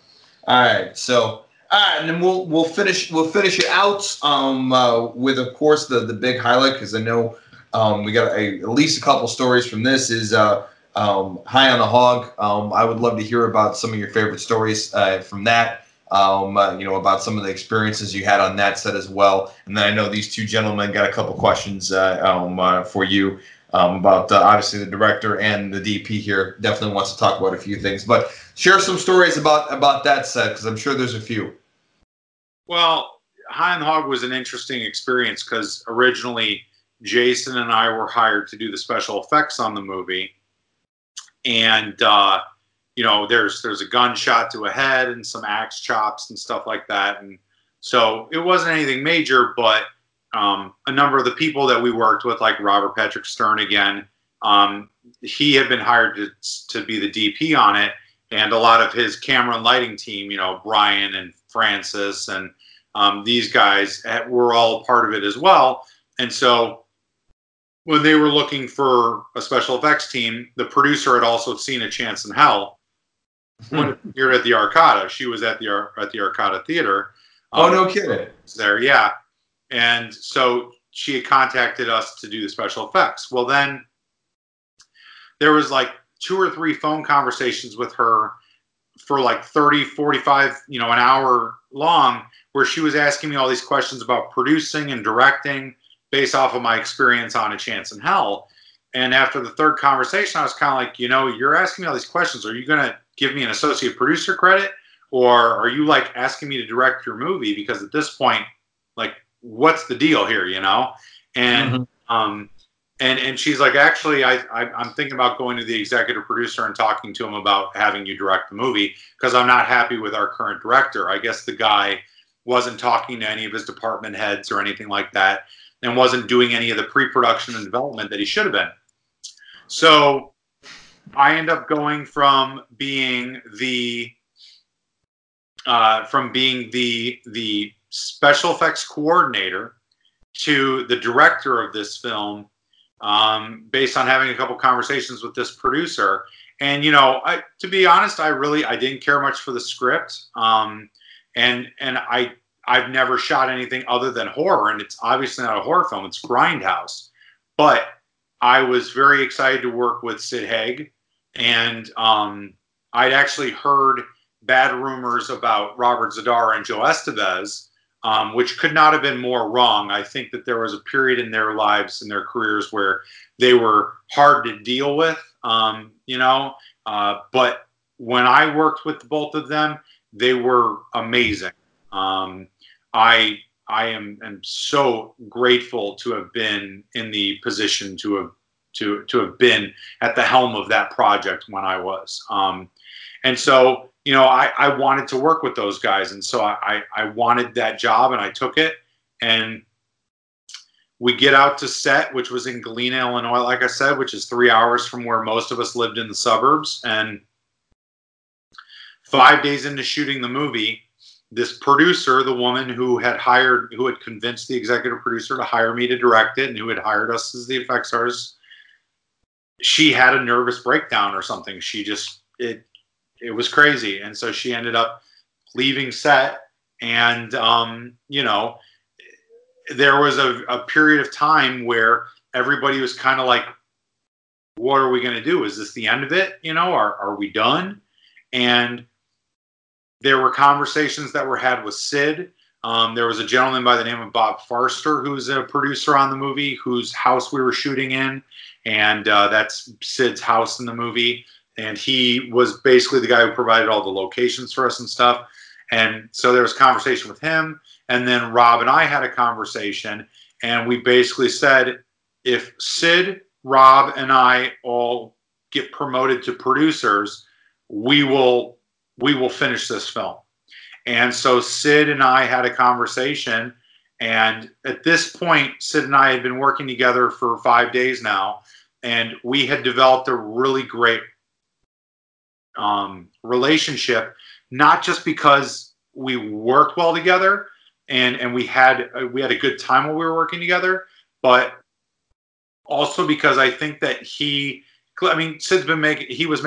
made movies for over 50 years. So he was on that set and he saw the issues. And if you listen to Sid interviews about High on the Hog, he'll say that initially it was a ragtag team of people, you know, young filmmakers who didn't really know what they were doing, but everybody was eager to learn and everybody was passionate about doing it.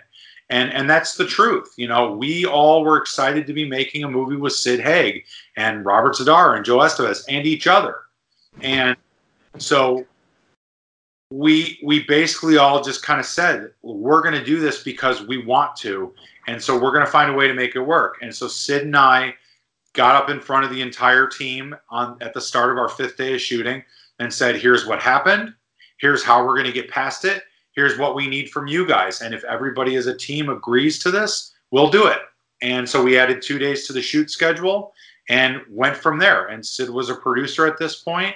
To date, I think it's the only film that Sid put his name above the title of. You know, Sid Haig starring in High on the Hog, which is really cool.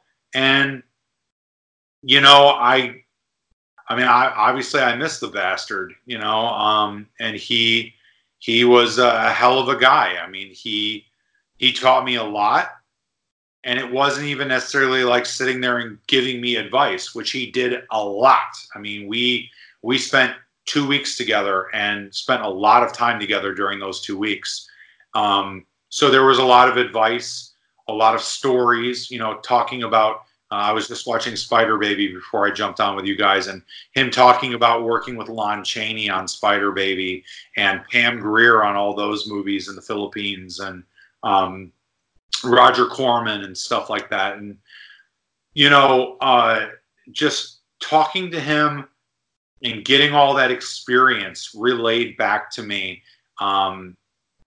was really awesome. But the best thing about it, and I said it in my post in memory of him the other day, was that he respected me, and he never denied a moment to tell me that he respected me and that I had earned that respect.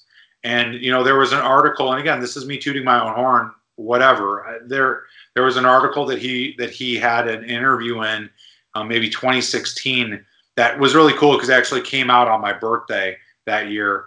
And he said he was talking about filmmaking and independent filmmaking because he's been in so many independent films.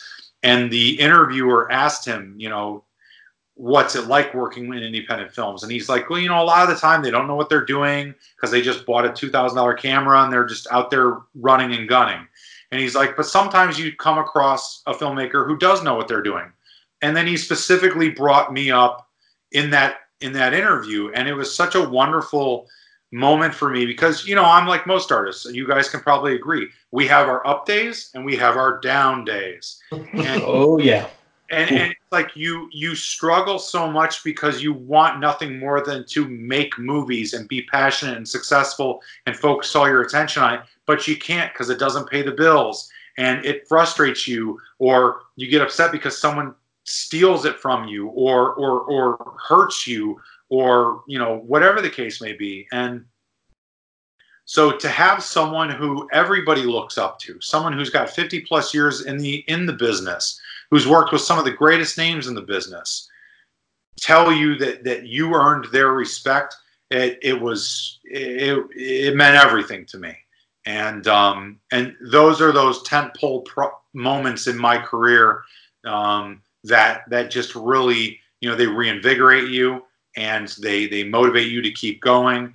And you know, those are the moments I wish I could instill to everybody like you guys, because whether it was directed at me specifically or not, it's like all of us possess within us that ability to make it happen. You just have to be willing to do the work to make it happen, you know, and deal with a fair amount of bullshit along the way, because you're going to. But you roll with the punches and you make the most of it. And at the end of the day, you hopefully come out with a fucking movie that you are either at the helm of or had a large part of or a small part of, but you're proud of it, because as long as everybody is the same mentality as you and as I am on all my movies, it's not, when I say it's my movie, it is my movie, but it's also your movie and your movie. Mark can say A Chance in Hell is his movie as much as I say it's my movie. And I'm not going to yell at him for saying that. I'm going to let him do whatever. He can promote it as much as he wants, you know, because he had a part in making it what it is.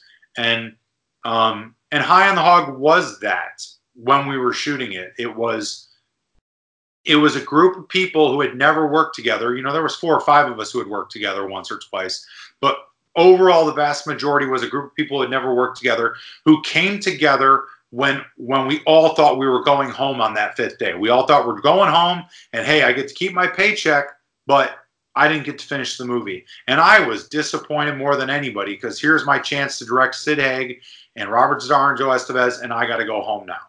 But we all came together as a family, and it's, to this day, the last 20 days on that film are the best experience of my life in terms of my filmmaking career. And that spans 15 years at this point. You know, so one of my favorite moments was, and I've told this story a lot, but Sid, we were shooting a scene. There's a scene where Sid is introducing the new girl. You know, he's got all these girls, kind of like Charles Manson, but he's not a psychopath like Charles Manson. He's more of a good guy that takes in girls. You know, it's almost like a halfway house, where if he sees a girl who's been abused or is dealing with addiction, he'll take them in and care for them. So it's like anti-Charlie Manson. Yeah. Yeah. He's basically like, you can live on my farm, just help me with the chores, that type of thing. And you get to smoke the best weed in America, you know? And so he's introducing the new girl to all the other girls who are at the chicken coops, and they're spreading feed for the chickens. And they have this whole scene, and it's a lot of fun. And it's a moment where I wrote a Sid Haig line that I'm super proud of. He says, he gets frustrated and he says, it's hotter than a butt cheek sandwich out here. I'm going out fishing with my new fishing lure. And he walks off screen. And, you know, to write a line that Sid Haig says, and says with pride, was a great moment too, because he's the king of catchphrases, you know. But so this was the second time we shot this scene, because the producer who had walked off set and quit was also an actress in the movie. So we had to reshoot the scenes that we'd already done with her in them. And so we were reshooting this. We were losing light. Rob's lighting was not working as well as we wanted to recreate sunlight. So everybody was really frustrated, and it was kind of one of those days where at the end of the day you just kind of like quit. You know, you're like, all right, well, we got it in the can, but we're not happy. And everybody was cleaning up, and everybody was talking. You know, we were all going to go back to the motel we were staying in and you know, have some beers and stuff. And I walked up to Sid and I said, hey. And he goes, hey. And I'm like, you want to go grab a beer? And again, I've told this story a million times, so people have heard it, but whatever. Fuck them if they've heard it and they're tired of it. You know, it's such a wonderful memory. And so I was like, you want to go grab a beer? And he goes, fuck yeah. So Sid and I and the guy who was kind of there to help Sid with whatever he needed, his assistant, the three of us went to this hole-in-the-wall bar in Elizabeth, Illinois, and we sat at this hole-in-the-wall bar and drank cans of Busch Light and told stories to each other and listened to mostly Sid tell stories. And it was a dream come true. You know, it was one of those moments where it was a real dream come true for somebody like me. You know, at the end of that, he bought me a 12-pack of Busch Light cans, and I was interested in a girl that was on set, one of the girls that was working on the set, and he said, take these back. Sorry, babe, by the way. I didn't know my fiance at the time. You know, if I knew she existed, it'd be a different story. But you know, he said, Tony, here's a 12-pack on me. Take it back. Share some with her. Share some with the rest of the cast and crew. Have a good time tonight. Best of luck, and let's keep making this movie.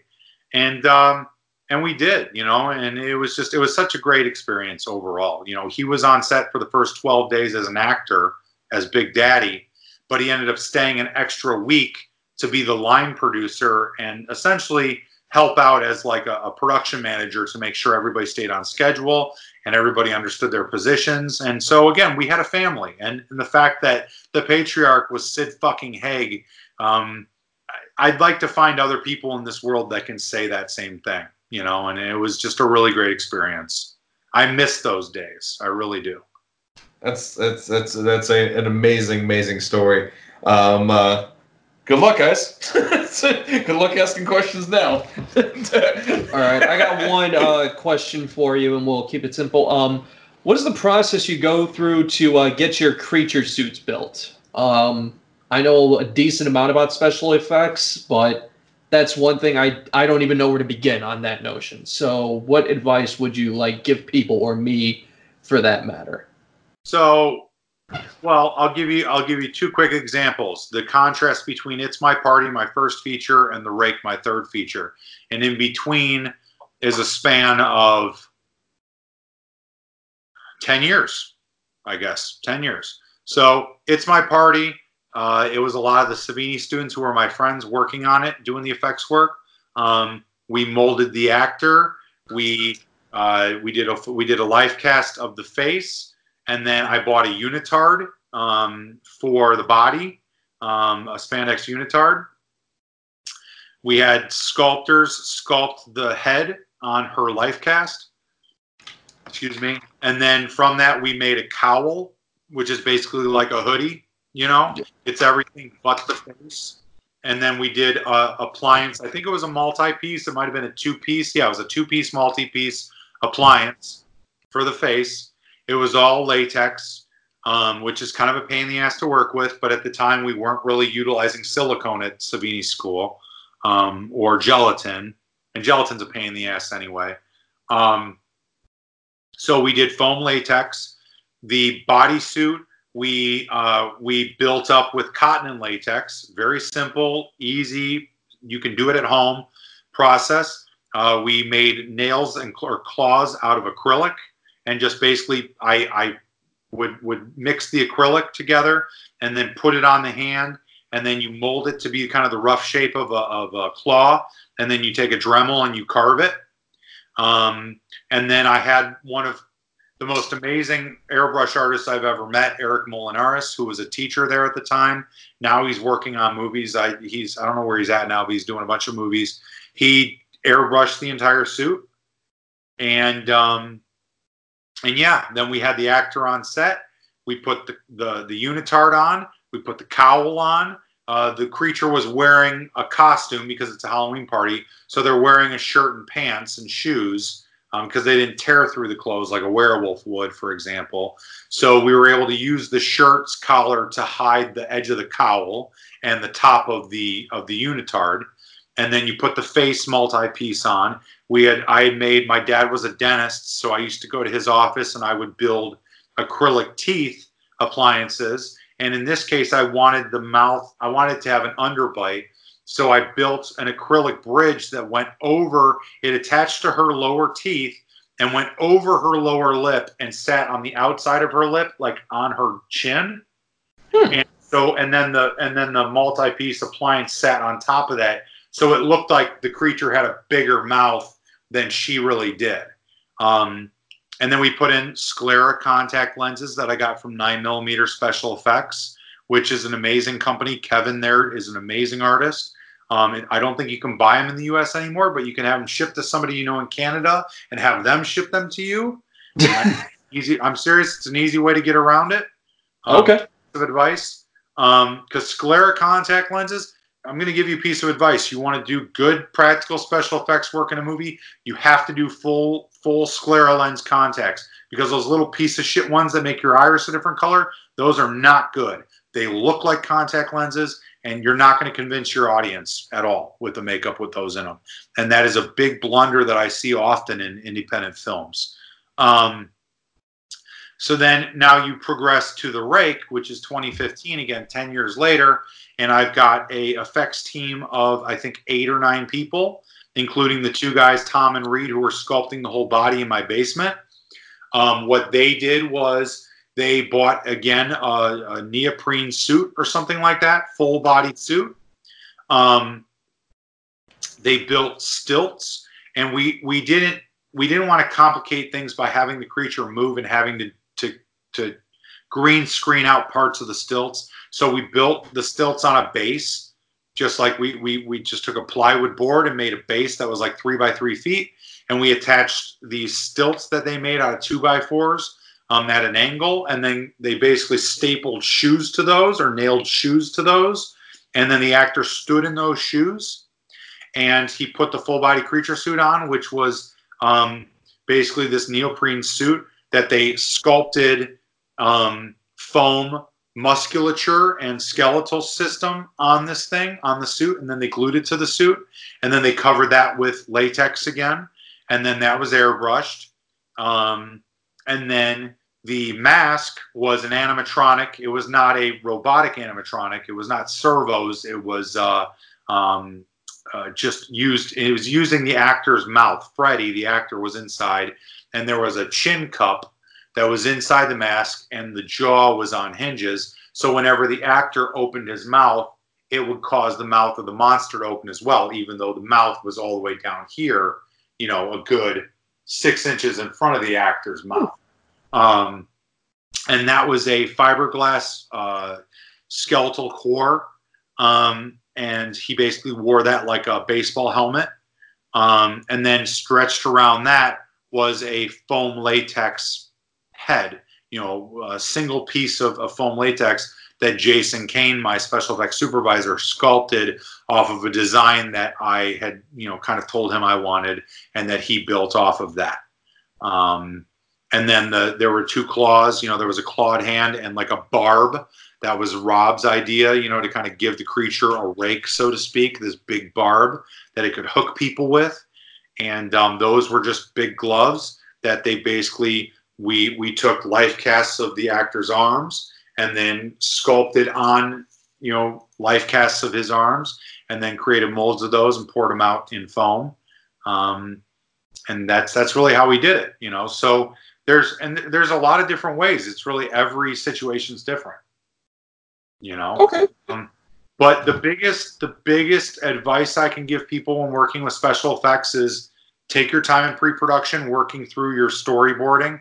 talk to your special effects supervisor about, create a shot sequence with your special effects supervisor. And that's what Jason always liked about working with me, is because I was also an effects artist, I knew how effects worked. So when he would say, oh, well, you should shoot it from this angle because it hides this mechanism, or you should shoot it, you know, from 3 different angles because when you cut them together, it'll have this effect. And I understood what he was talking about, and sometimes had those ideas in my head before he even brought them to my attention, because we both had that prior experience working with special effects. And a lot of people, one, do not understand that special effects, you can't just shoot them 360. You know, you have to work around certain aspects of them. And so you want to listen to your effects supervisor for that reason. And also give your effects team time. Because if you make them race through time, both in pre-production as well as while they're on set, it's not going to be as good, you know?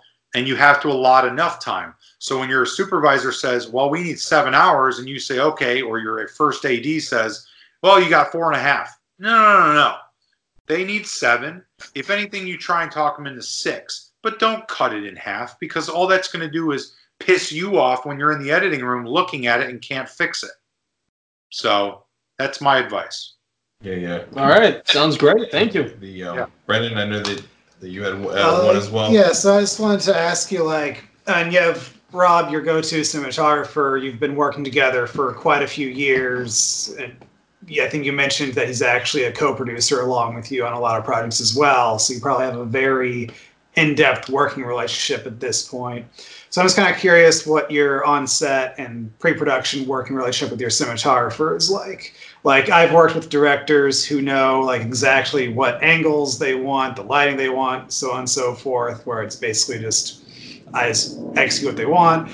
I've had directors who they have a shot list and a general idea of the kind of feel they want, but the general framing and lighting they leave up to me. I have Zach, who's sort of somewhere in between that, and I've also had directors who, to put it nicely, are so loose that I basically come up with their shot list for them the day of set. So I'm just kind of curious, like, what kind of conversations take place between you and your cinematographer when you're preparing for a scene? Well, and I can speak on Rob's behalf, and knowing that he has said to me multiple occasions where he's working with another director and they don't know what they want and they haven't prepared with a shot list or discussed their desires with him. So he ends up, for lack of a better term, directing it for them. And I know a couple of situations where that specifically happened. And it's unfortunate because the director ends up still getting the credit, you know. Yeah.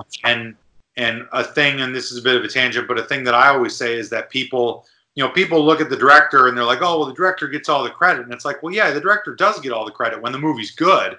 But if the movie's bad, the director, it's like the captain of the ship. The Titanic's captain, he's not the first one on the lifeboat. He's the one who went down with the fucking ship, you know? and people don't often remember that there's stress that's involved with that. But all I can say is that a way to help alleviate a degree of that stress is to prepare. You know, you take as much time as you can during development and pre-production.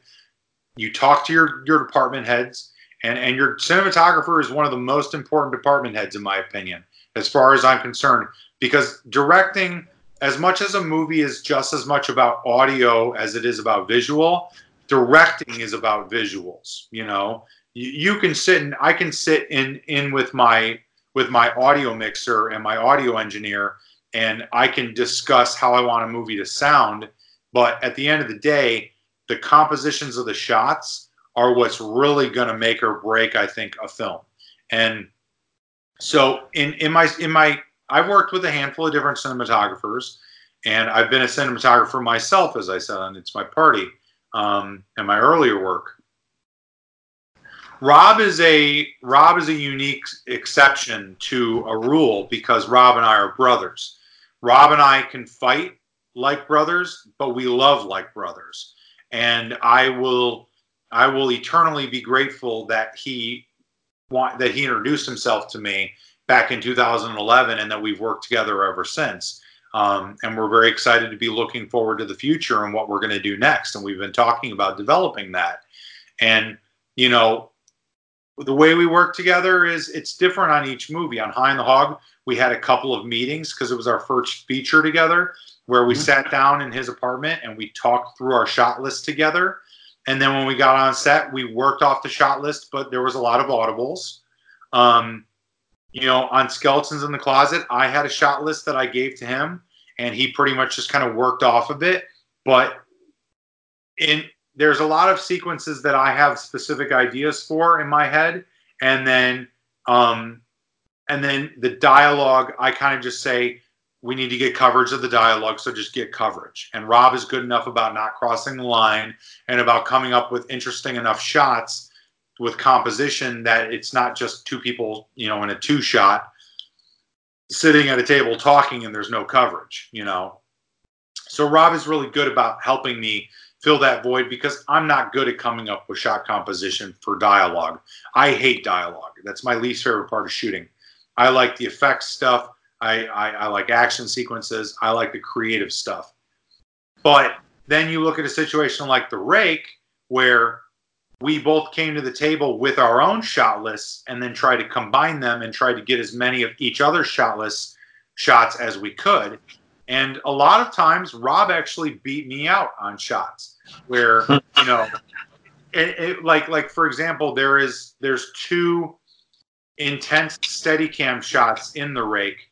The biggest one is where Shanae Grimes Beach is running from, she's been in the woods kind of dealing with some bullshit with the rake, and she emerges from the woods and runs across the backyard through this basement door entrance to the house, past a dead body, up the basement stairs past another dead body, through the house into the living room, and confronts the monster in the living room. And the whole entire thing is a 1-shot with a Steadicam following her. And the Steadicam has to hit its marks to catch each of these dead bodies, to follow up with her, not to miss focus. And so there's a focus puller, you know, there's all this shit. And I wanted her to emerge from the woods from a descending jib shot along the, like a profile edge along the edge of the woods and the yard. And as we're coming down, coasting down, she bursts out of the tree line past the camera, almost startling the audience. And then we cut to the Steadicam. But Rob was like, no, we have to stay on the Steadicam the entire time, and we don't have enough time to set up the jib and get that shot and light that shot. So I had to concede. And there are moments where Rob conceded and I conceded. And I think that that's ultimately the end game is a symbiotic relationship between the cinematographer and the director. Each of you needs to understand that the other person is going to bring an insane amount of talent to the table and a lot of great ideas that you may not have. And you have to respect one another's creativity and work together. It's not a dictatorship. It's about a partnership. And that's what all filmmaking is. If you want to work by yourself, be a fucking painter, be a fucking novelist. You know, when you're making a movie, you're working with a lot of other people, and you have to take that into consideration. But don't sacrifice your dreams and your desires and your wants either. Be firm about certain things, but know how to pick your battles, you know? And that's really all I can say. And you might piss people off. I've lost a lot of my film friends over the years because I am very strongly convicted about what I want out of my projects. And I think that rubs people the wrong way sometimes. But at the end of the day, if I'm sitting in the editing room or if I'm answering questions as the director or the representative of the film, because let's be honest, a lot of your films, how many people are promoting the movie at the independent level? It's typically mostly you. You know, you may have an actor or two, you may have an actress, you may have a co-producer, you may have your writer. But for the most part, your production designer's not promoting the movie. Your art director's not out there promoting the movie on social media. You're the one promoting it. So you have to be strong and firm in what you want, because you're going to be the one who's answering for the shit that you don't like when you're sitting in the editing room saying, fuck, why didn't I spend 10 more minutes on that? Or why didn't I convince everybody to do this instead? You know, don't lose sight of the fact that the cinematographer, the director, the editor, they're some of the most important positions on a film, and they need to be able to speak their mind and have their free will to do what they want, because those are the points in the movie that really cause the movie to evolve from the page to the screen. That's pretty fucking good advice. Yeah. Hey, so and then Tony, I know you got to go, but I got one last question for you, because I think we kind of covered the gauntlet of directing DP, but you do on IMDb, you do have 14 producer credits. So I wanted the opportunity to talk to you about producing, and I'll just simply put it to you, what advice do you have for the producers on set, and not just on set, but also dealing with the before, the pre-production, and then afterwards as well. You've done this quite a bit. You've done it more than directing, ironically enough. So I'm curious about what your perspective is on producing. What you like, what you don't like, and then what advice you can give to those people that are out there producing. Well, at the independent level, if you're a director, if you want to be a director, you're going to have to expect that you're going to be producing as well. So you just need to put both hats on and understand that that's going to happen. You're going to be thrown into the pit, and you're going to have to fight for yourself, because producing is not easy, and it's not even really necessarily fun. I hate producing, but I can agree with that. But I don't know the legalities. I don't know any of that stuff. But what I'm good at is I'm good at orchestrating a set. I'm good at managing the different departments and building teams. And securing department heads who can manage their teams well, so that the delegation of responsibility trickles very smoothly. So I think that that's a good piece of advice, is make sure you're putting people in the right places and putting the right people in those places. Don't just put someone in a position because they're your friend or because they're eager. That doesn't mean shit. Make sure they have prior experience. Look at their demo reel and see what they've done. Talk to people that they've worked with. But hiring a good team around you is essential. Again, you can never have enough pre-production time. I think that my two strong suits are locations and casting. So as a producer, put your director and producer hat on at the same time, and go out and surf backstage.com and castingcall.com and find talent, and don't be afraid to postpone production if you're not happy with your cast. When you go through your auditions and you have people that you're okay with, but not thrilled with. Good call, babe. I love her. She's great. She's got good advice. In terms of locations, call real estate agents in the area and say, this is what I'm looking for. Can you help me find it? You'd be surprised how many people outside of Los Angeles, California are eager to work on a movie, even if it's just to get a special thanks credit. That's how I found majority of my locations, including the factory for A Chance in Hell. Those are big things. Take time to get a good art department together and to work with your art department and your director, or if you're the director and producer, to help orchestrate the production department, the production design department, because your art department is going to make or break the indie feel of your movie. They say sound is a big deal. It is. They say camera quality is a big deal, and lighting. It is. Everything's a big deal on a movie. But I'll tell you what, I hate nothing more watching an independent movie, and I've seen a shit ton of independent movies. Nothing sucks more watching an independent movie than watching an independent movie that takes place in a horror fan's living room of his apartment or her apartment, where there's horror posters on the wall. The walls are painted white. It's, no offense, guys, but it's old furniture. It's old for. I mean, I'm describing your living room, and I apologize because I'm not insulting your living room. That was it's not my living room; it's their living room. Well, fuck you. Your living room is literally my living room until I moved in with my fiance 3 months ago, and she made me have taste. So This is taste. I'll never give up on that. Bad taste is still taste. Literally. Let me just put it this way: I had that Night of the Creeps poster hanging up in my living room a few months ago. So we are on the same wavelength, my friends. All I'm saying, I've seen so many independent horror films that take place in your living room. And it's like, you didn't put any effort in there. You need to put effort into designing the movie around how you want it to look. You know, think about color coordinating your wardrobe to your location. There is a lot of really awesomeness that comes out of doing shit like that, you know? And people, it's a lot easier than it sounds, and people just never think about it because they're too busy focusing on, well, I got to make sure the camera's great. I got to make sure I got good lights. I got to make sure that the boom operator knows what the fuck he's doing. Yeah, those are important things. But as a producer, it is important. It is your job to wear every hat and to delegate responsibility. And if you forget about certain aspects of your production, like production design, which a lot of independent producers do, your movie's going to suffer. And it's not that hard to have good production design. It just takes a little extra time and finding a good person who's good at interior design. And when I talk about forgetting things, neglecting things, this is what Meredith brought up, my fiance brought up to me. She's lovely.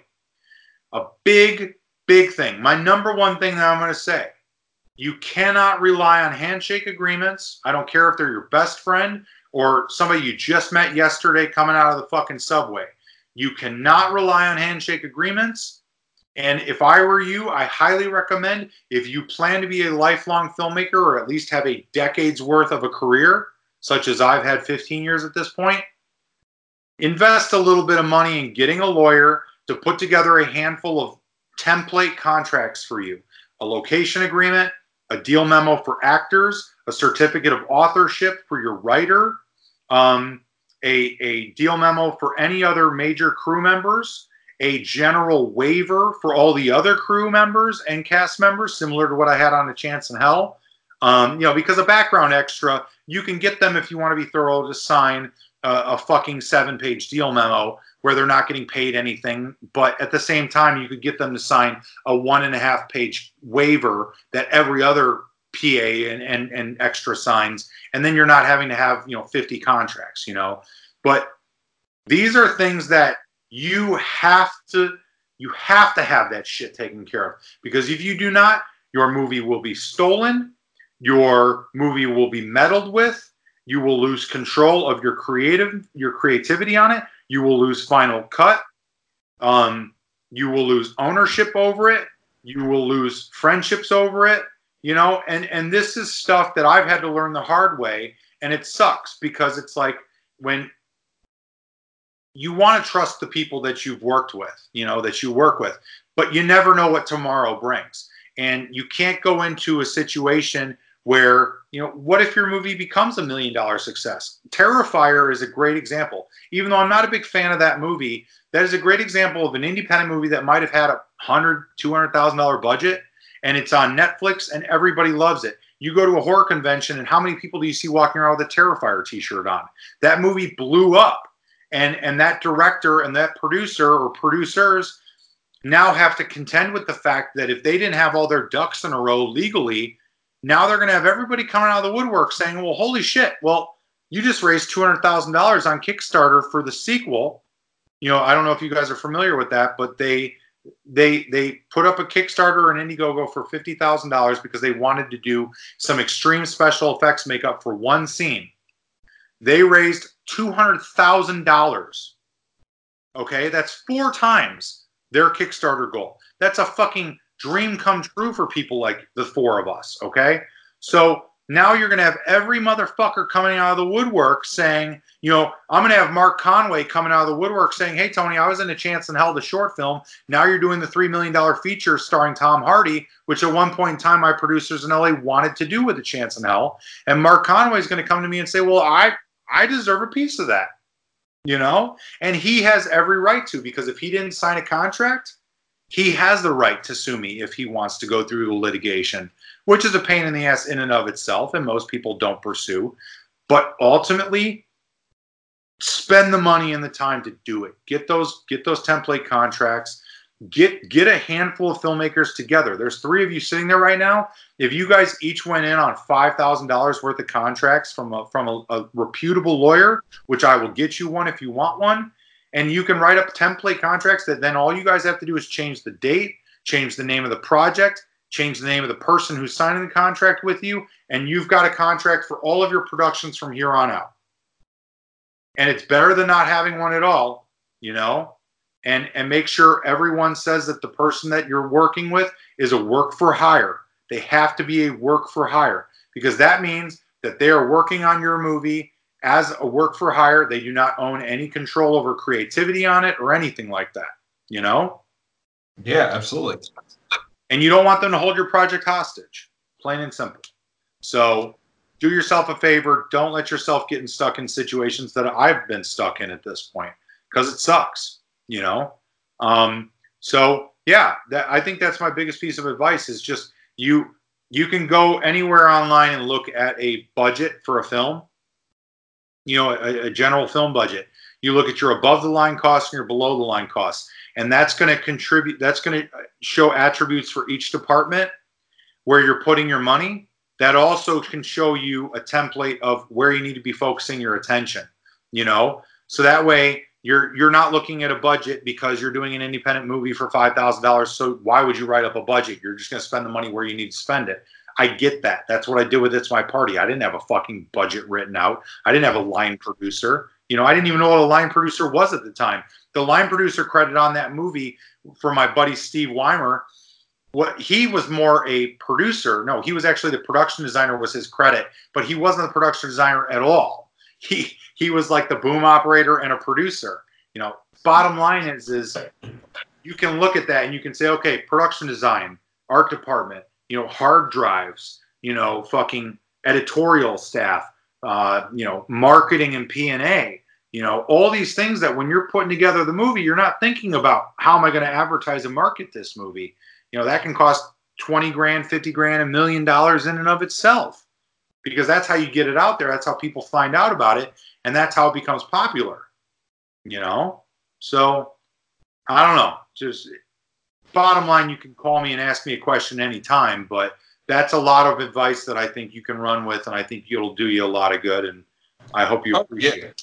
Yeah, no, absolutely. That's a huge thing. I mean, like I said, we're really big on education, and we brought up. We actually devoted an entire section of our podcast towards education towards other filmmakers. So these are topics that we brought up and put into principle, you know, to actual activity. So no, I really appreciate it. It's nice to hear it. To hear from somebody else saying, hey, you know, like this is all important, opposed to us just talking to ourselves about how it's important. It's nice to hear it from somebody else, especially somebody else who's dealt with even bigger budgets and bigger projects and bigger things, to know, you know, that we're moving in the right direction and on track. So I appreciate that from our perspective of, you know, being from Midwest Horror. I really appreciate that, Tony. So, and I wish that I, just to finalize it, like I wish that I have progressed further in my career by this point so that I could instill even more advice from the higher echelon. Because as far as I'm concerned, there's a glass ceiling, and it's like unless you have that nepotism or you make a project that breaks through to one of the bigger festivals or that a producer or studio sees and likes, it's hard for people even like me in the position that I and my film family are in, where we're making movies for a couple $100,000 or $500,000 or whatever. And that's great. That's a lot of money to work with. But ultimately, that's not getting us up to that $1 million, $1.5 million, $3 million level where you're working with legitimate names that you recognize, and you're dealing with bigger locations and larger scope projects and a lot more union people on set and stuff like that. And so I wish that I could instill information about those aspects, because I don't even know that stuff. And I hate it, because if I did know that stuff, I'd feel a lot more comfortable moving into my next production. But I feel like there's a degree of incompetence on my part, even though I've got 4 features as a producer under my belt and a handful of shorts, as well as World of Death, which is a web series that has over 400 short films in it. And I still don't know half of the business of producing. So, you know, just all I can say is always be open to learn, and just always stay motivated. Never lose your motivation, because if this is your dream, why would you stop living your dream? You know, I mean, you can have writer's block. You can have moments where you focus on other shit in your life. There's nothing wrong with taking a break, but don't give up. Don't ever give up. And don't let other people make you give up. Don't let the actions and the words and the things that other people say and do cause you to give up. If anything, use it as motivation to work harder. You know, because it's a rough business, and I know you guys know that. It's not like you're newbies to it, but you are younger than I am, so I can at least say that I've got a few years on you, and it is a rough fucking business. No, I hear you. No, I hear you, Tony. I really do, man. I mean, you know what, and that's going to help. But you know what, though, and as they always say, it's to be continued.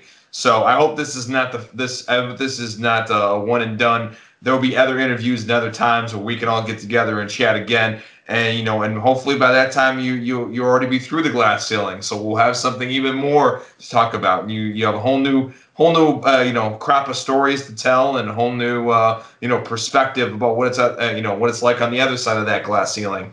So, but I know you got to go. I know you got to get going. But we really appreciate it. Thank you so much, man, for taking the time to actually jump on and talk with us. You know, I definitely, I know I can speak for the rest of my guys and myself. We definitely want to get you on it another time. Who knows? Maybe we'll swing by the suburbs and we'll do it in you know, in your basement.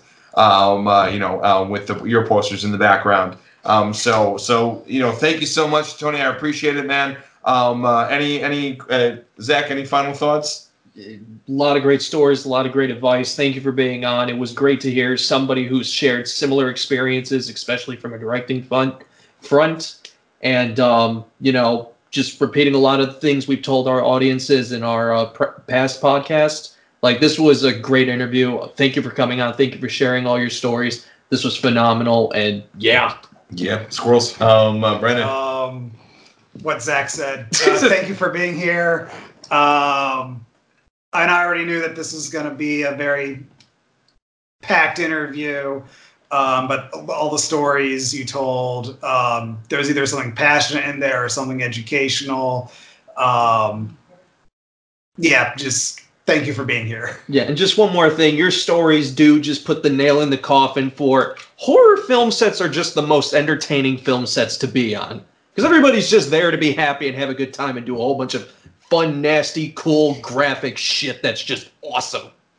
Yeah, it's all fun games until it's 4 a.m. and your special effects aren't working and you're on your 30th take, like I said. Then it's not fun. But there's always a silver lining, and yeah, it again, I wouldn't have been doing it for 15 years, and I've spent a lot of time and a lot of money, and I've sacrificed a lot of personal stuff and a lot of relationships because of it. I wouldn't do all that if there wasn't some reward out of it. But just kind of final note, you can go to scotchworthy.com. That's like a bottle of scotch, worthy like we are not worthy. Scotchworthy.com, one word. There's a store there where you can pick up copies of all my movies. You can see Skeletons in the Closet and The Rake for free if you have Amazon Prime. You can rent High on the Hog on Amazon if you want. They're all on iTunes, I would imagine. I think Skeletons is on Tubi. The Rake is on Comcast, probably AT&T. But, you know, if you want to support an independent filmmaker, go to the website, pick up a physical copy. I'll autograph it for you. You want me to kiss it with some lipstick? I'll borrow some from my fiance and I'll fucking do that. I don't. But again, scotchworthy.com, and feel free to find me on social media. I'm on Facebook as Tony Wash. Scotchworthy Productions is on there. Skeletons in the Closet's on there. And I'm on Instagram as Scotchworthy. And connect with me. I'm always happy to talk filmmaking. I'm always happy to bullshit horror. I'd love to get on other podcasts and promote our stuff. And I'm always happy to help with advice, you know, and work on stuff. So I want somebody to fucking hire me to direct their next movie or to produce their next movie. Where are all the people that have to hire me? So, you know, check me out, find me. Let's do it. Fair enough. Tony, here's to another 10 years, man. You know, I hope we're still, you know, we're still working and still grinding away 10 years later. So you have a good evening, sir. And we'll talk soon, man. Thank you. Thanks, guys. All right. Take care, man. Thanks. Hey, that was a great interview. I appreciate it. Of course, please like, share, and subscribe. Tell all your brothers, sisters, and uncles, best friends all about our channel. Brandon, where can they find us? YouTube, Facebook, Instagram, all at Midwest Horror Network. And were we finally all at Midwest Horror Network? Yes. Thank God. All right, everybody. Thank you so much, and we'll see you soon.